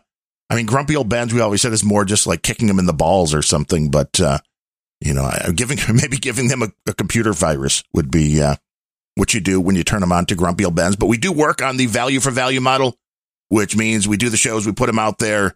We don't have any paywalls. We don't charge you anything up front. If you got value, you put it into a number that means something to you. You go over to grumpyoldbens.com/donate and turn that into a PayPal donation by clicking the donate button one time or monthly. You can use the P.O. box address if you want to go the snail mail route, or you can use one of the cryptocurrencies that we have listed there. And I mean, if you're on Patreon already, we have patreon.com/grumpyoldbens, and you can do that as well. Now, coming in today, our lone executive producer, and this is a monthly donation, which is the highest monthly donation we've been getting. So it definitely requires some special love and care. And it's from our buddy Cold Acid coming in with $50. And I know he loves when we talk bad about his show, Rare Encounter, that he does with Abel Kirby. Oh, I got some of that later. Oh, good. See, now save that up because that'll be like extra value for Cold Acid, rareencounter.net. And I listen. Well, if we do it right, he'll also have some clips he can pull. They do love to pull the clips, which is good because the clips are at least clear and you don't have that background noise that's always going on. And I mean, I listen to Rare Encounter normally before going to bed. So I put the earbuds in, and you can really hear the background noise. I mean, they're doing a great job with the background noise. Do you have trouble with hearing their voices in your sleep afterward? Yes. It's very weird. I mean, you're sitting here going, why am I having this recurring dream about Bill Gates arguing with Alan Alda? That does kind of what they sound like. But yeah, I've had that happen a few times while listening to podcasts. If you fall asleep, where I'll wake up from a dream that I was a part of the conversation, and it's usually then me trying to take part and being like, no, you're wrong. And here's why. But they keep talking because they can't hear me because it's just a dream and I'm listening to a podcast. So, I mean, if you want to do that, you can do that as well. I would just recommend, it's a little extra value to Cold Acid. You may want to try Zencastr or one of those types of programs to do your podcast. So Cold Acid could have a local recording rather than his bandwidth breaking up through the whole episode, every episode. Just saying, it might make the show a little bit better. That's our advice. You could also try moving to a place where they've discovered the internet. No, he's in Canada. There's not many of them up there. But he can come across the Great Lakes, man. There was talk earlier of having people like adopt poor Canadians. Do you want him to get shot? Coming in over the Great Lakes, the Great Canadian Insurrection, or I don't know. But I mean, if he came over the border, nobody would even notice. All he would have to do is say he's Bill Gates' son, and they'll be like, oh, you sound just like him. But thank you, Cold Acid, for your support of the Grumpiest podcast in the universe. Yeah, or as they say in Mexico, much grass. No, it's muchos gracias, amigo. Isn't that what I said? Kind of. But I mean, it's the Seattle accent that throws everything off. Right.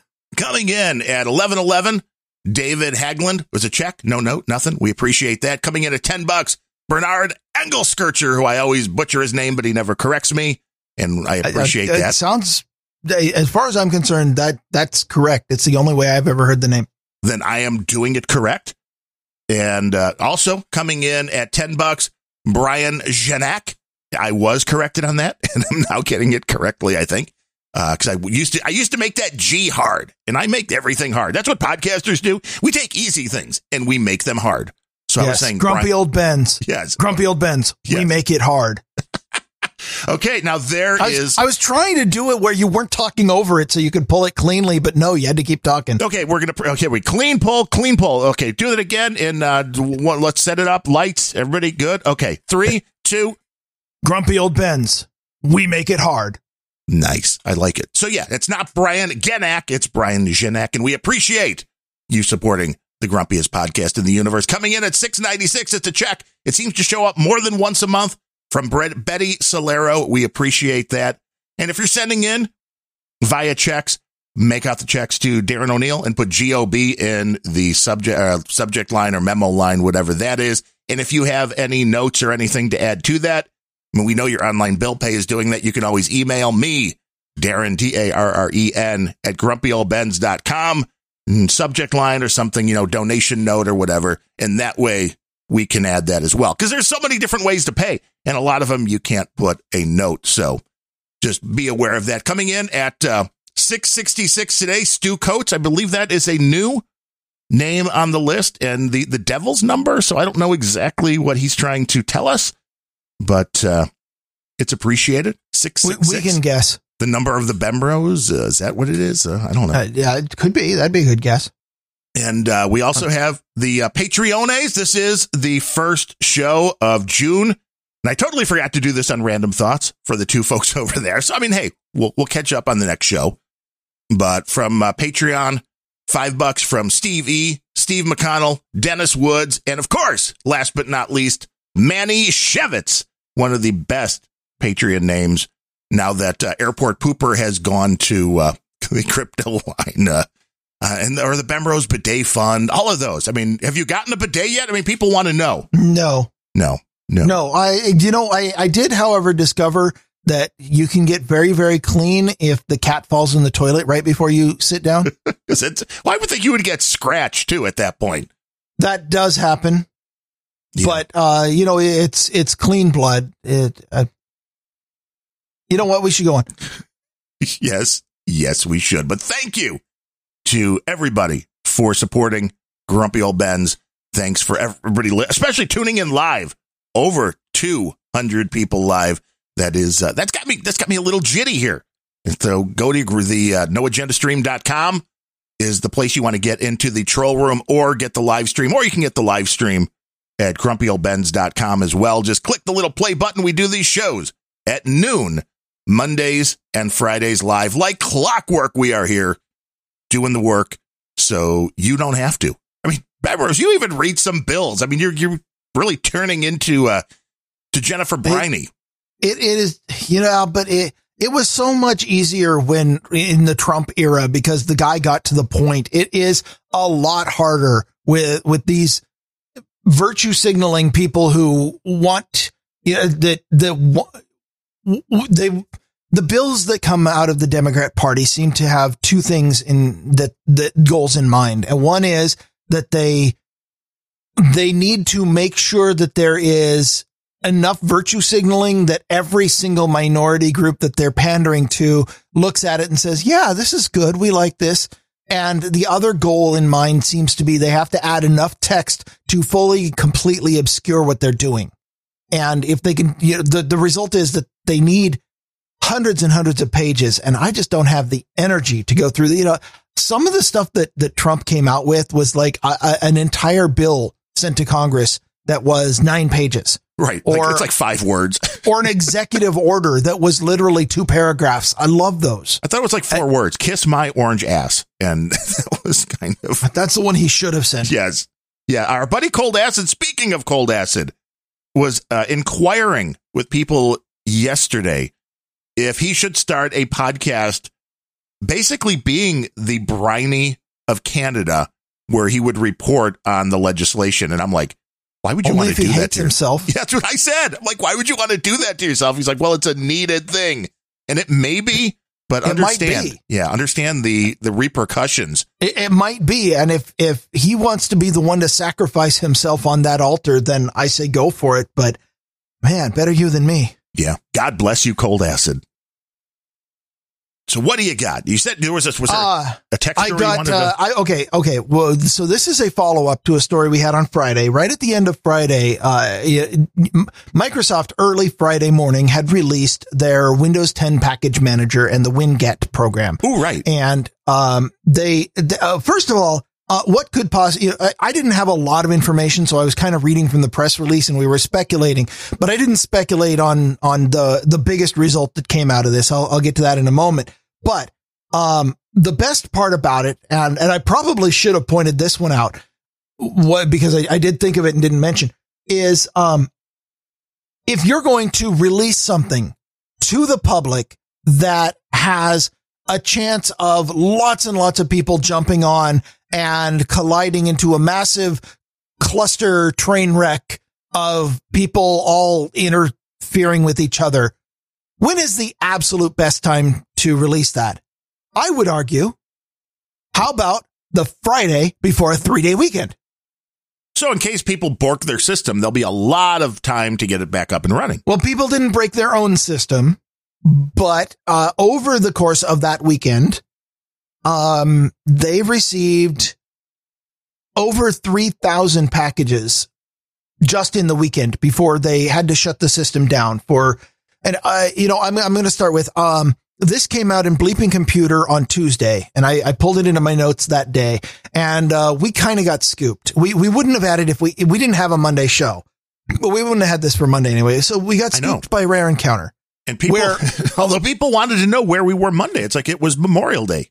Yeah, we took time off, and if you think that we shouldn't take any more time off, then donate. Go ahead and donate and say so in your note. Yes. So the story, I like the way this, Rare Encounter, Abel Kirby always does a rundown of all the podcasts on the stream. And he said the way he introduced this was, he said, well, Grumpy Old Ben's didn't do a show, and so we didn't have any tech news. So I'm going to bring some tech news, and then talks about this WinGet story and the package manager. Did he say it like, I'm Abel Kirby, and I'm going to get the story before Grumpy Old Ben's? I lack the ability to do an impression the way you just did it. The nice thing is that Abel Kirby won't actually know. We can talk about this story anyway, because Abel Kirby won't know, because clearly he has absolutely no idea that we do shows on Fridays. We do? Wait, when did we start the Friday show? Well, I've noticed this before on Rare Encounter before, where Abel Kirby will bring, every single time he brings a rundown of what happened on other shows in the stream, but he only ever mentioned what was talked about on Grumpy Old Ben's on the Monday show. It was always the Monday show. And I didn't worry about it, partly because it's the show that happens right before their Wednesday, and mostly because it's their show. They can do what they want. But when he came out, he's like, Grumpy Old Ben's didn't have a show this week. I'm like, hello, where were you Friday? And Cold Acid is one of our biggest donors, and he is on the show. It's pretty clear that, well, actually, to Cold Acid's credit, he did mention when Abel Kirby gave a break in the rant, Cold Acid did say, well, they did talk about this. They had a show on Friday. Did you listen to that? And Abel Kirby just ignored that and went on. But So, Abel has no idea that we're talking about this. And so, we're good. We don't have to worry about scooping them, because he doesn't know that we do Friday shows. So love it. We can say bad things about him on Friday. That's good to know. Okay. Enough crap talking about Cold Acid's non-donating host or co-host. Nice. Microsoft published the tool last week with the WinGet release. One of the things, it was WinGet. I've got the name of I have too many notes again. They published the tool along with it. So when you download the WinGet package, you get a tool like WinGet Create or something, which allows you to create a manifest. And when you run the tool, it will check the manifest file is a YAML file that you submit to the repository, and the automated tool will validate it for you. I mean, the validation is apparently not very much. In fact, I think that I haven't tried this. I haven't downloaded the tool, but I think that tool is roughly the same sophistication as, say, my Chapters app. Right. And I noticed with the Chapters app, there's no way to delete. If you put an extra chapter, then you have to go and manually edit that. So there's some updates you need to make. No, you just delete the time code and it clears the rest of it and it doesn't save it. If you delete the time code, it won't save it. Oh, cool. Or you use that to make your next chapter, whatever. Anyway, when I say like the Chapters app, I mean you enter a bunch of information in it and it dumps it into the YAML file, but it doesn't seem to do a hell of a lot of validation. I'm not sure. But in order to get your software added to their repository, say you are the author of the grand old Grumpy Old Ben software, or say you are deluded and think that you're the author of, say, Google Chrome, you can submit to a pull request to the GitHub repository. And Microsoft had they had an automated bot that would go through and it would validate the format of the file and then just merge the file in automatically. And when asked why you did it automatically, one of the people on the thread, I went through, the big place I went through was the GitHub issue where they were talking about this is really broken. One of the Microsoft employees in there said, well, we think that we wanted to make sure that there wasn't any undue delay from human moderation. So that's why we made it automated. So the only thing that the automated process validates before checking in the manifest file is to make sure the package complies. It says, make sure the package complies with Windows Package Manager policies and is not known to be malicious. I'm not sure what they mean by policies, but the not known to be malicious was admitted. They run it through VirusTotal. So I guess there's that. As of last night, when I did the research on this one, 10 hours before showtime, there were 259 open pull requests and 15,348 closed pull requests to the repository where they are keeping this information. And by the way, if you don't remember Friday, this repository is the source, it's the packages for the Winget package manager. Microsoft is creating a package manager, and the only repository that they support so far, although I think more are coming online, but the only one they support so far is the Microsoft community repository. So if you go to Winget, Microsoft has put out a package manager and you say Winget install Chrome, then it will look in this repository for the information on it, for the download URL, et cetera, et cetera. The bot that is validating these cannot automatically validate app or vendor names. It doesn't seem to validate the download URLs other than run it through VirusTotal. It doesn't seem to do any duplicate checking. It's going to get messy fast. The engineer, the Microsoft engineer on the thread did comment. He said, quote, "It is a feature on the backlog to detect duplicates." On the backlog. You have just released V1.0 of your product, and a feature that you decided not to include was detecting duplicates.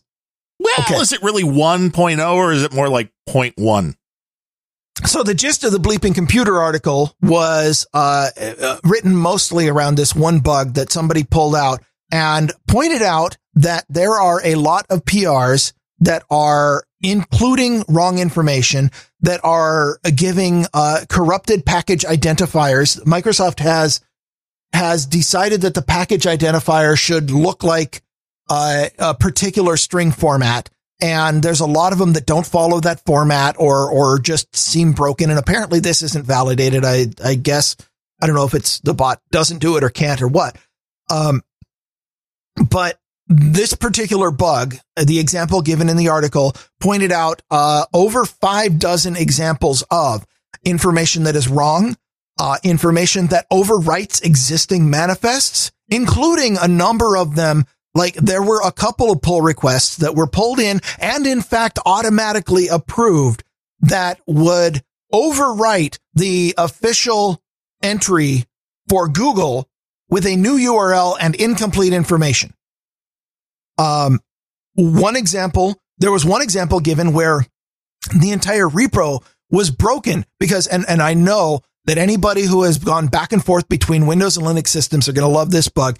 Somebody, the format that you have to use is, manifests / a letter / your vendor name / the product / the version / manifest.yaml. It's a very structured path. The letter that you have to use in that is a capital letter, which is the first letter of your vendor name. So it would be, if it's a Google product, it'd be manifest / G / Google / Chrome or whatever. Somebody put in the exact same file as an existing file, but used a lowercase letter instead of an uppercase, which validated fine on Windows. Ooh, fun. And broke the hell out of it as soon as that repository was run on a Linux machine. So very confused. So what you're saying is you might not want to use this yet. So, one of the comment that I pulled from the GitHub issue, I love this one, said, I am absolutely baffled how this repo doesn't link to anything about what release channels or versions should be selected in the package manager or any sort of common behavior about how some choices should be made. There's nothing telling me why I should believe I can trust anything the automated pipeline has accepted into the repo or that the downloads are in any way safe. Right now, using Winget would be at best no safer than randomly grabbing installer files off of pop-up ads and running them. Wait, you're not supposed to do that? It said, and went on to say, I am not sure anything can fix this repo short of a nuke it from orbit and start over. That was a guy named OCD Trekkie. Hey, OCD Trekkie. Thank you.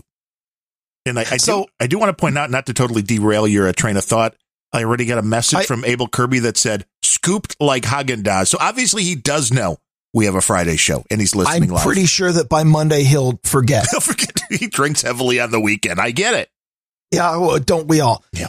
So to get to the gist of my conclusion from the list of issues here, what you have is Microsoft, in the interest of making sure that there wasn't a lot of delay or validation or moderation that would get in the way, because the worst thing that could possibly happen to a Microsoft product is they could release it and nobody uses it. So they wanted to make it really easy for as many software vendors as possible to put all their stuff in. Remember, they had a project a while back where they released a thing. They said, everybody put your software in, but we're carefully moderating it. That was the Microsoft Store. Who the hell goes to the Microsoft Store? There's nothing there. So they learned that lesson, but now they've gone the other way. They have made it so that anybody in the world can add software to this, and in particular can add a manifest to this. Their automated system even allows you, because this is, by the way, necessary. If a vendor releases an update to the software, you have to be able to overwrite the manifest to make it so that Winget goes and downloads the new version and not the old version that was already there. So they allow updates, but they don't require that an update come from the same person who put it in the first time, which means the first time that somebody comes out and fully automates overwriting all the software with malware links, it comes in. What this is, what I've just described to you, this entire repo, this entire Winget repository, this is a classic supply chain attack vector on all Windows users using every software known to man. They're creating a supply chain attack from whole cloth. All you have to do is know how to put in a pull request into GitHub. So the real question is, what have you uploaded so far? And is it bringing everybody? Is that why the stream has hundreds of people today? Are you been bouncing everybody to our live stream?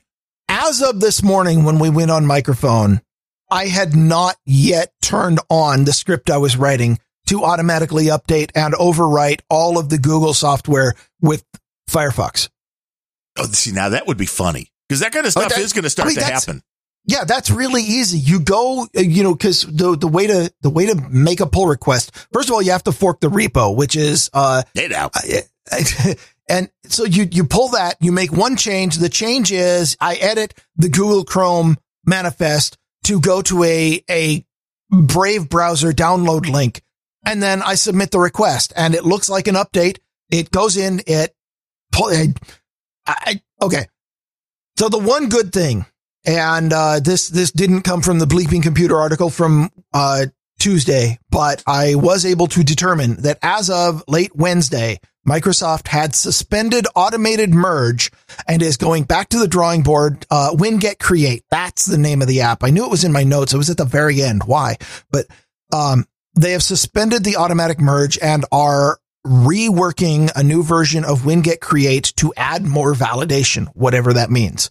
So everything about the supply chain attack that I just described, it's on hold a moment.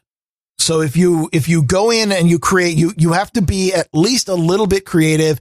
If you create an update to software with a new download URL, somebody is manually going to push that in. And that means you at least have to perform enough social engineering attack to make it look like you're the official vendor and make the download link to your malware look like it might be a legitimate link so that some overworked moderator can rubber stamp it.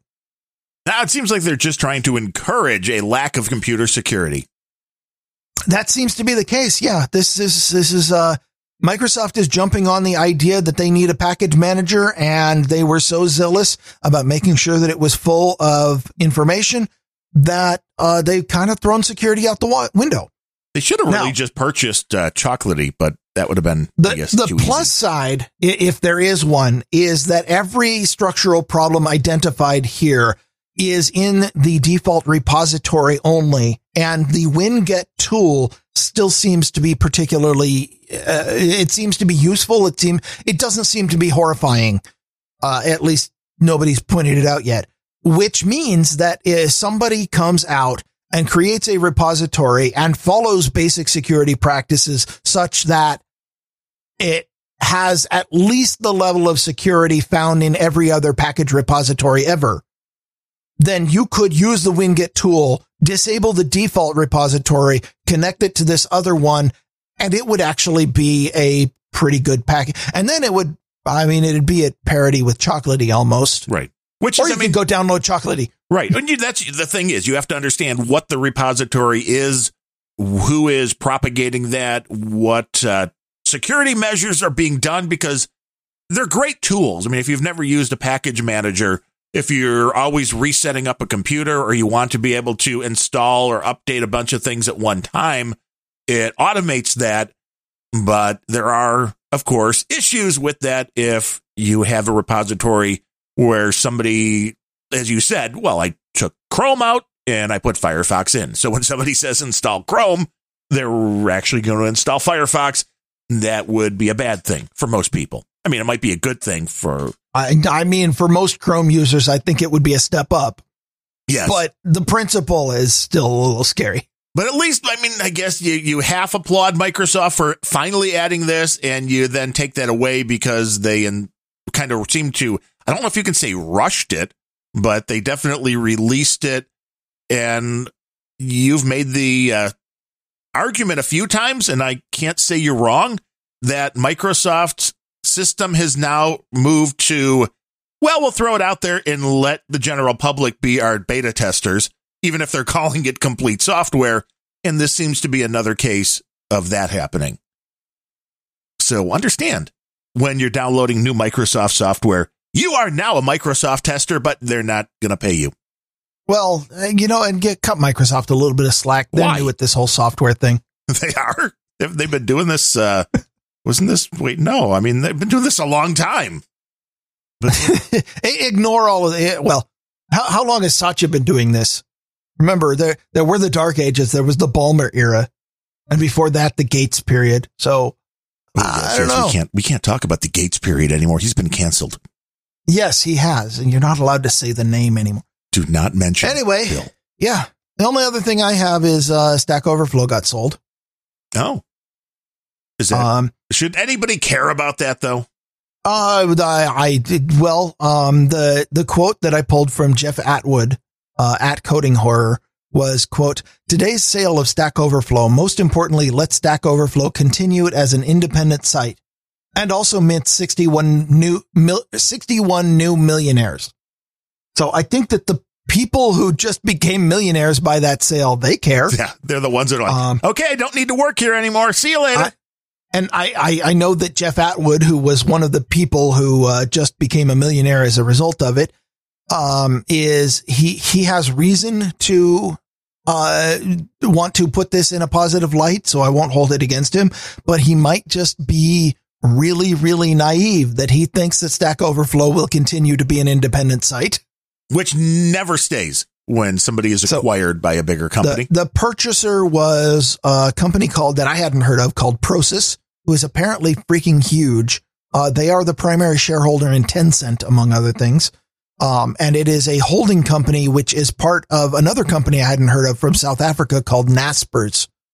Both of these are gigantic multinational conglomerates that, if they're big enough to buy Tencent, wouldn't that cost 10 cents? No, Tencent is, the author of WhatsApp, and, they are pretty close to the biggest company in China. Oh, but now WhatsApp is Facebook, right? Oh, that's right. Who the hell am I thinking of then? Anyway, I don't know. You know what? I don't know. Tencent, nobody's ever heard of it. It's not really a big thing. You're going down a rabbit hole. The only thing that I had about that, I could give my full rant about how Stack Overflow is not the site that it used to be, and it's not, it's gone and become very terrible over the last 8 years. But I'm very happy for the people who managed to come out of this with millions of dollars, and congratulations to you. Your users are still screwed. But, some of them still really, really enjoy being able to post homework questions and get them answered. So, congratulations. Way to go. Woo! Now I have a story it's local for you. King County. That's you, right? Well, I'm not in King County, thank God, but I'm close enough to feel the effects. It is the first in the country to ban facial recognition software for use by the government. Now, I don't know if that really means anything, by use of the government, because we've talked about the governmental loopholes with all of this data from your cell phone and stuff like that, where, they can just then buy it from whatever company is collecting it. So I don't know if this really means anything, but the story, which was from... Well, on the plus side, the governments in King County are perpetually broke because they're wasting all their money on social programs. So I don't know what they're going to be able to buy with. Yeah, no different here. This is from Como News, KOMO. It says, supporters applaud the newly approved ban on the facial recognition software, saying it is a big win. Of course, supporters would. I know. Would you expect that to be any different? This is where the media supporters of the new law hate it. Yeah, supporters applaud it. Now I understand they say it's a big win for civil rights and privacy. Those on the other side, those worried about facial recognition software say blacks, Asians, and Latinos are often misidentified by the software. And King County Council member Janine Cole Wells said the proposed legislation, which the council unanimously approved, will protect civil rights. Quote, we can be leaders and show we can proceed cautiously with development technology that may have caused harm and has caused harm already. Now, I'm still not really, I'm all for the privacy bit, but this concept that it's somehow hurting people that are black, Asian, or Latino because they can be misidentified. Do you totally take that bullet out of the arsenal to just because it may be incorrect, or maybe it points you in a direction and then you get verification? Like any evidence. If you're part of the cancel cult, then yes. Anything that could possibly even remotely be linked to something you don't like must be automatically removed. It's got to go. Even if it works, a majority of the time, no, you can't have it. I get it. When reading this story, which I had only glanced at, one of the first things that jumped into my mind was, does this mean that they're going to remove all of the cameras from the freeway, from the HOV lane, that they because every single time you drive under one of the scanners, they take your picture because they have to use the picture in order to, they can't issue, by state law, they can't issue a ticket.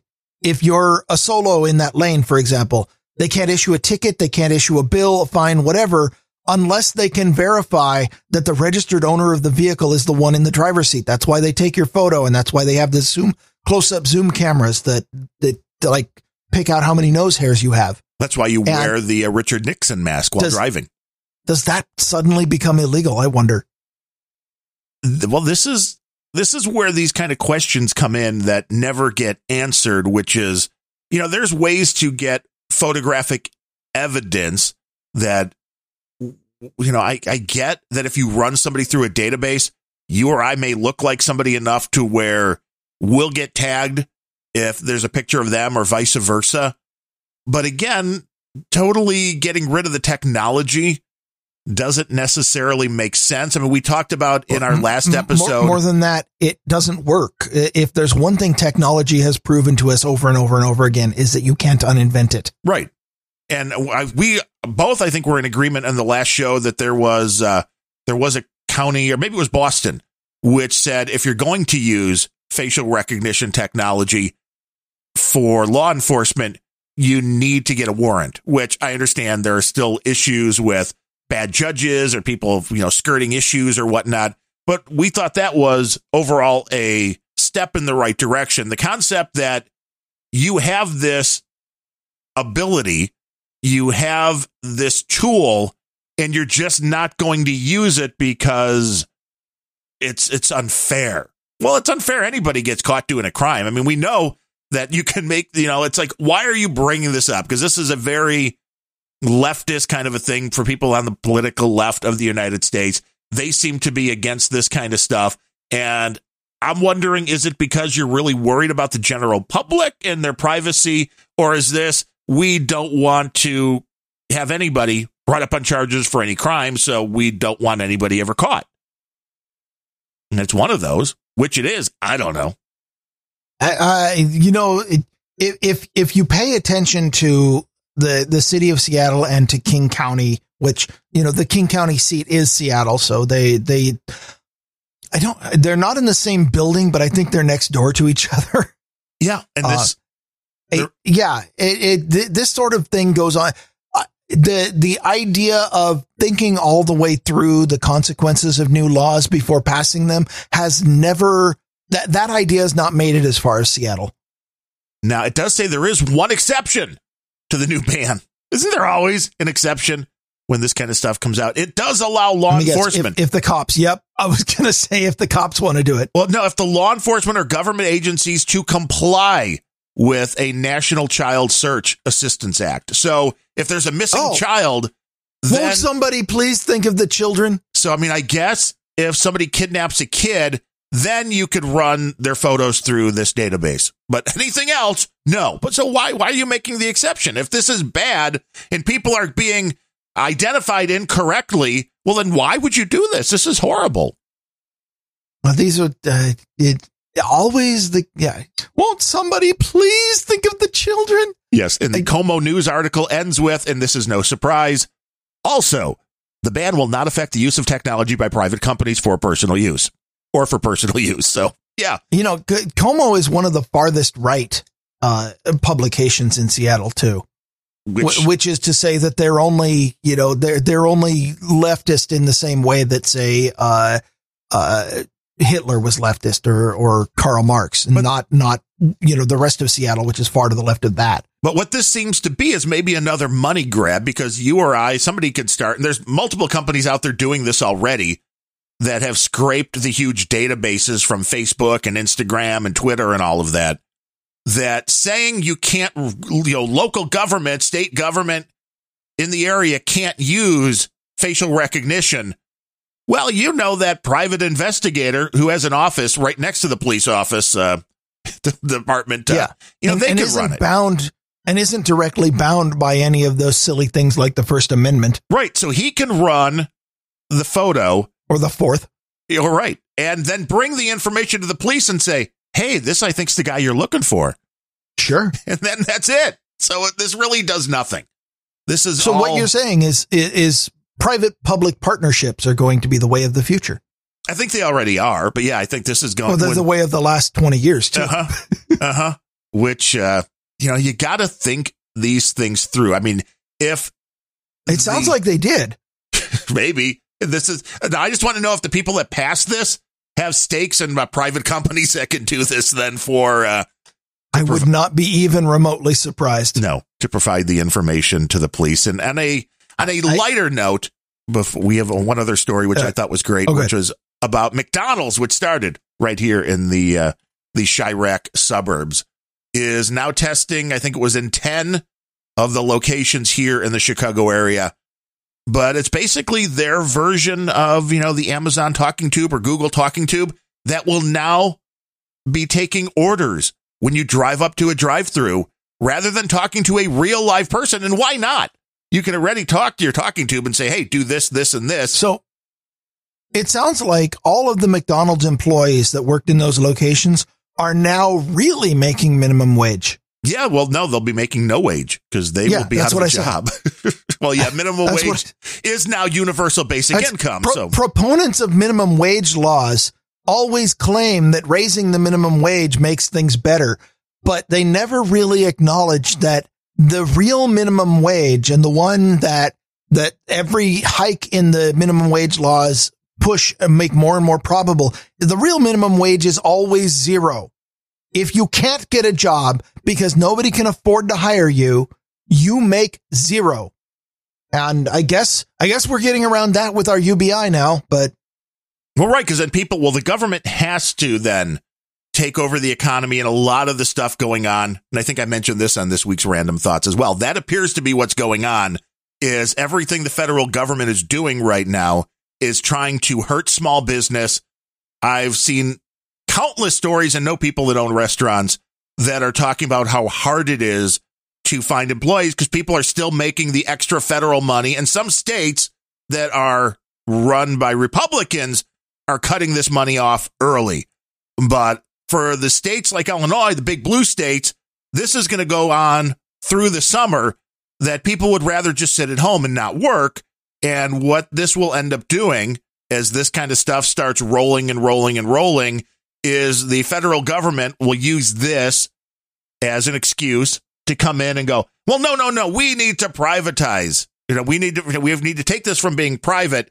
We need to take this into the public sphere for the economy, because, look at all the people that are out of work and can't find jobs. And, it's horrible. We have to save them. I mean, isn't that straight out of your Weather Underground playbook, is get people dependent on the state? Yes. Well, it is. You offer free handouts, and then you make sure that people are hooked, and then you put conditions on the handouts, and then you get what you want, because anybody who says you have successfully destroyed the means of surviving without being dependent on the government, and anybody who speaks out or gets out of line, you just withdraw the handout and they lose the ability to survive because you've destroyed the regular economy. And when everybody is on state welfare and is dependent on the state, you have no dissidents.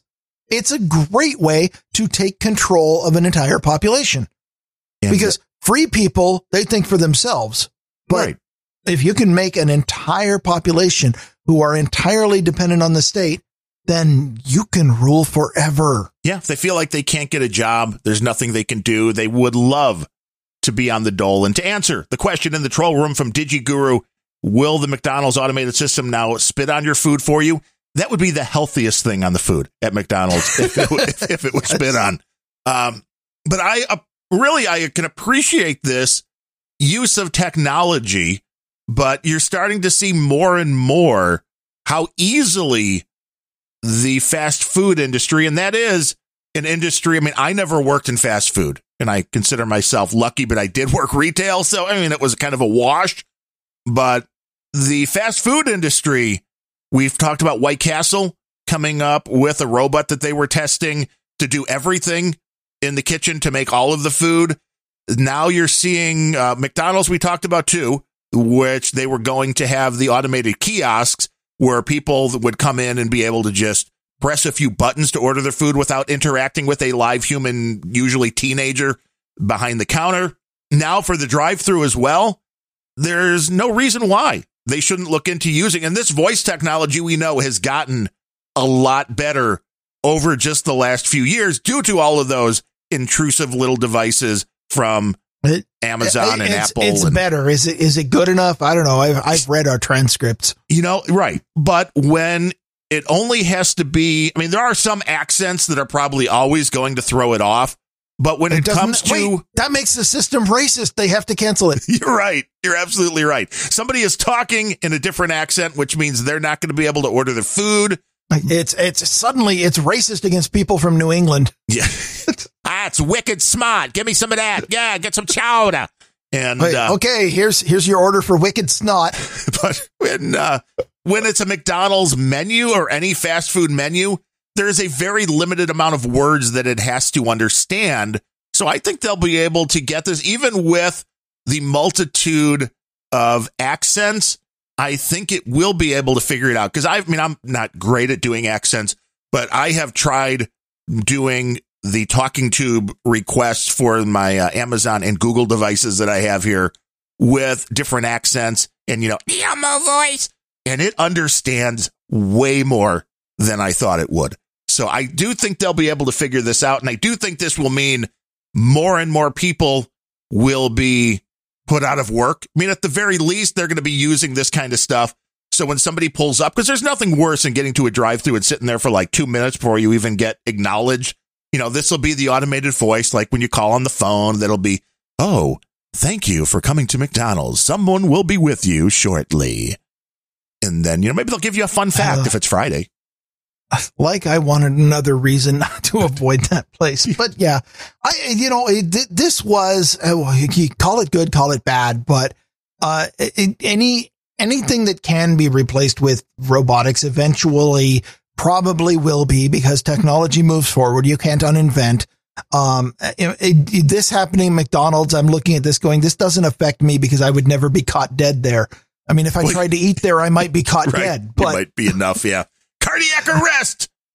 I will continue for as long as they continue to exist, which might not be that much longer. I will continue to patronize the local restaurants owned by the people who work at the restaurant, and it's better food. They're friendlier. Even make your own, or I'll make my own, which actually is what I do most of the time anyway. Yeah, I made wings yesterday for the first time in the air fryer, and just didn't buy the frozen wings, bought the fresh chicken wings and drumettes. I went into my local grocery store the other day and was not harassed about my lack of a face diaper for the first time in a year. I did too, but nobody cares around here anymore. It's almost over here. There's even right outside of Chicago, where Canada, I'm hearing from those folks, and it's still nutso. Well, so the change, actually, this change was a couple weeks ago, but I really didn't want to cover it on the show. So here I'm bringing it. The change to the Inslee rules around here is that customers are required to wear masks, but not if they are vaccinated. And companies are supposed to, if they allow you to go without a mask, they are supposed to check and verify your vaccination status, but there's no enforcement mechanism for customers. So nobody is asking or bothering to check. For employees, at this point, the mask mandate continues to be in full effect. And the only way that you are allowed to exist in a place as an employee without a mandate or without a mask on is if the company has documented evidence that can be shown to any L&I inspector that the person not wearing a mask has been vaccinated. And so we have gone full authoritarian vaccine passport out here. It's just that the enforcement mechanisms aren't really in place, and most people are still don't really want to enforce it. So I was okay there, but on the same day, I walked into another place and got asked to put on a mask unless I had a vaccine card in my wallet. And I just turned around and walked out because F that. I mean, yeah, and the vaccine cards are a piece of paper. I mean, It's just not like you're producing some kind of some official governmental produced with a hologram and people just can't copy them and you can't forge them. I don't get it. It's a big mind game is really all it is. Yes. Kind of like this show, really. And we have to thank everybody for coming along into our delusion and letting us spread our delusion into their ears. That's the mind game. And we appreciate that. And we'll do it again on Monday. It was so much fun today. Why don't we do this again on Monday? We should. We should do this on Monday for Abel Kirby. The same Grumpy Old Ben's time, the same Grumpy Old Ben's channel. That's noon Eastern. NoAgendaStream.com. And if you miss it live, subscribe, smash that like button, boost that toot, boost us if you have one of the brand new podcasting apps. I mean, if you haven't upgraded your podcast experience yet, why haven't you gone to newpodcastingapps.com and download one of those that you can send us funds magically through your podcasting app? I mean, there's like 14 different steps you have to do. Yeah, but then I haven't checked that site recently. Which browser is it that supports this? Well, there's multiple browsers. I open RSS feeds in my browser. Well, you can, because there are, I think there's like a Chrome add-on that you can do, which, I mean, it might work. That doesn't surprise me. In your stripped down Chrome, but there are a multitude of podcasting apps now. I heard on the Sir Gene podcast that he has decided that he is only going to support his podcast will only support podcasting 2.0 enabled apps now. Well, wait, how can it not? I mean, I'm not sure. So he's trying to block those that aren't? I don't think he's going out of his way to block them, but I think that wait, is he virtue signaling and being woke, but not really backing it up? What, Gene? No. Yeah, no, wouldn't. Sir Gene Speaks. It's an interesting show. He bloviates a lot, so he's kind of coming into our territory, but that's okay. There's more than enough room. He's good at it. Yes, he is. And you can listen to Sir Gene at 1.85 speed, and he sounds even better. We suggest you listen to us at 1x speed. Otherwise, you will miss the subtleties. If you must listen to us at all, which we suggest. If you must listen to Grumpy Old Ben's, do so at 1.0. In fact, we suggest you listen to Grumpy Old Ben's. Yeah, just stop there. Don't add I honestly don't care what speed it is. We suggest you listen to Grumpy Old Ben's. And we suggest you do so again come Monday. Until then, though, I am Darren O'Neill coming to you live from a bunker deep in the heart of Middle America, just outside of Chirac, where the weather is heating up, which means there will definitely be a big crime report for Monday's show. And from America's left coast, where I don't trust Microsoft to manage my package, I'm Ryan Bemrose. Bill Gates touching your package?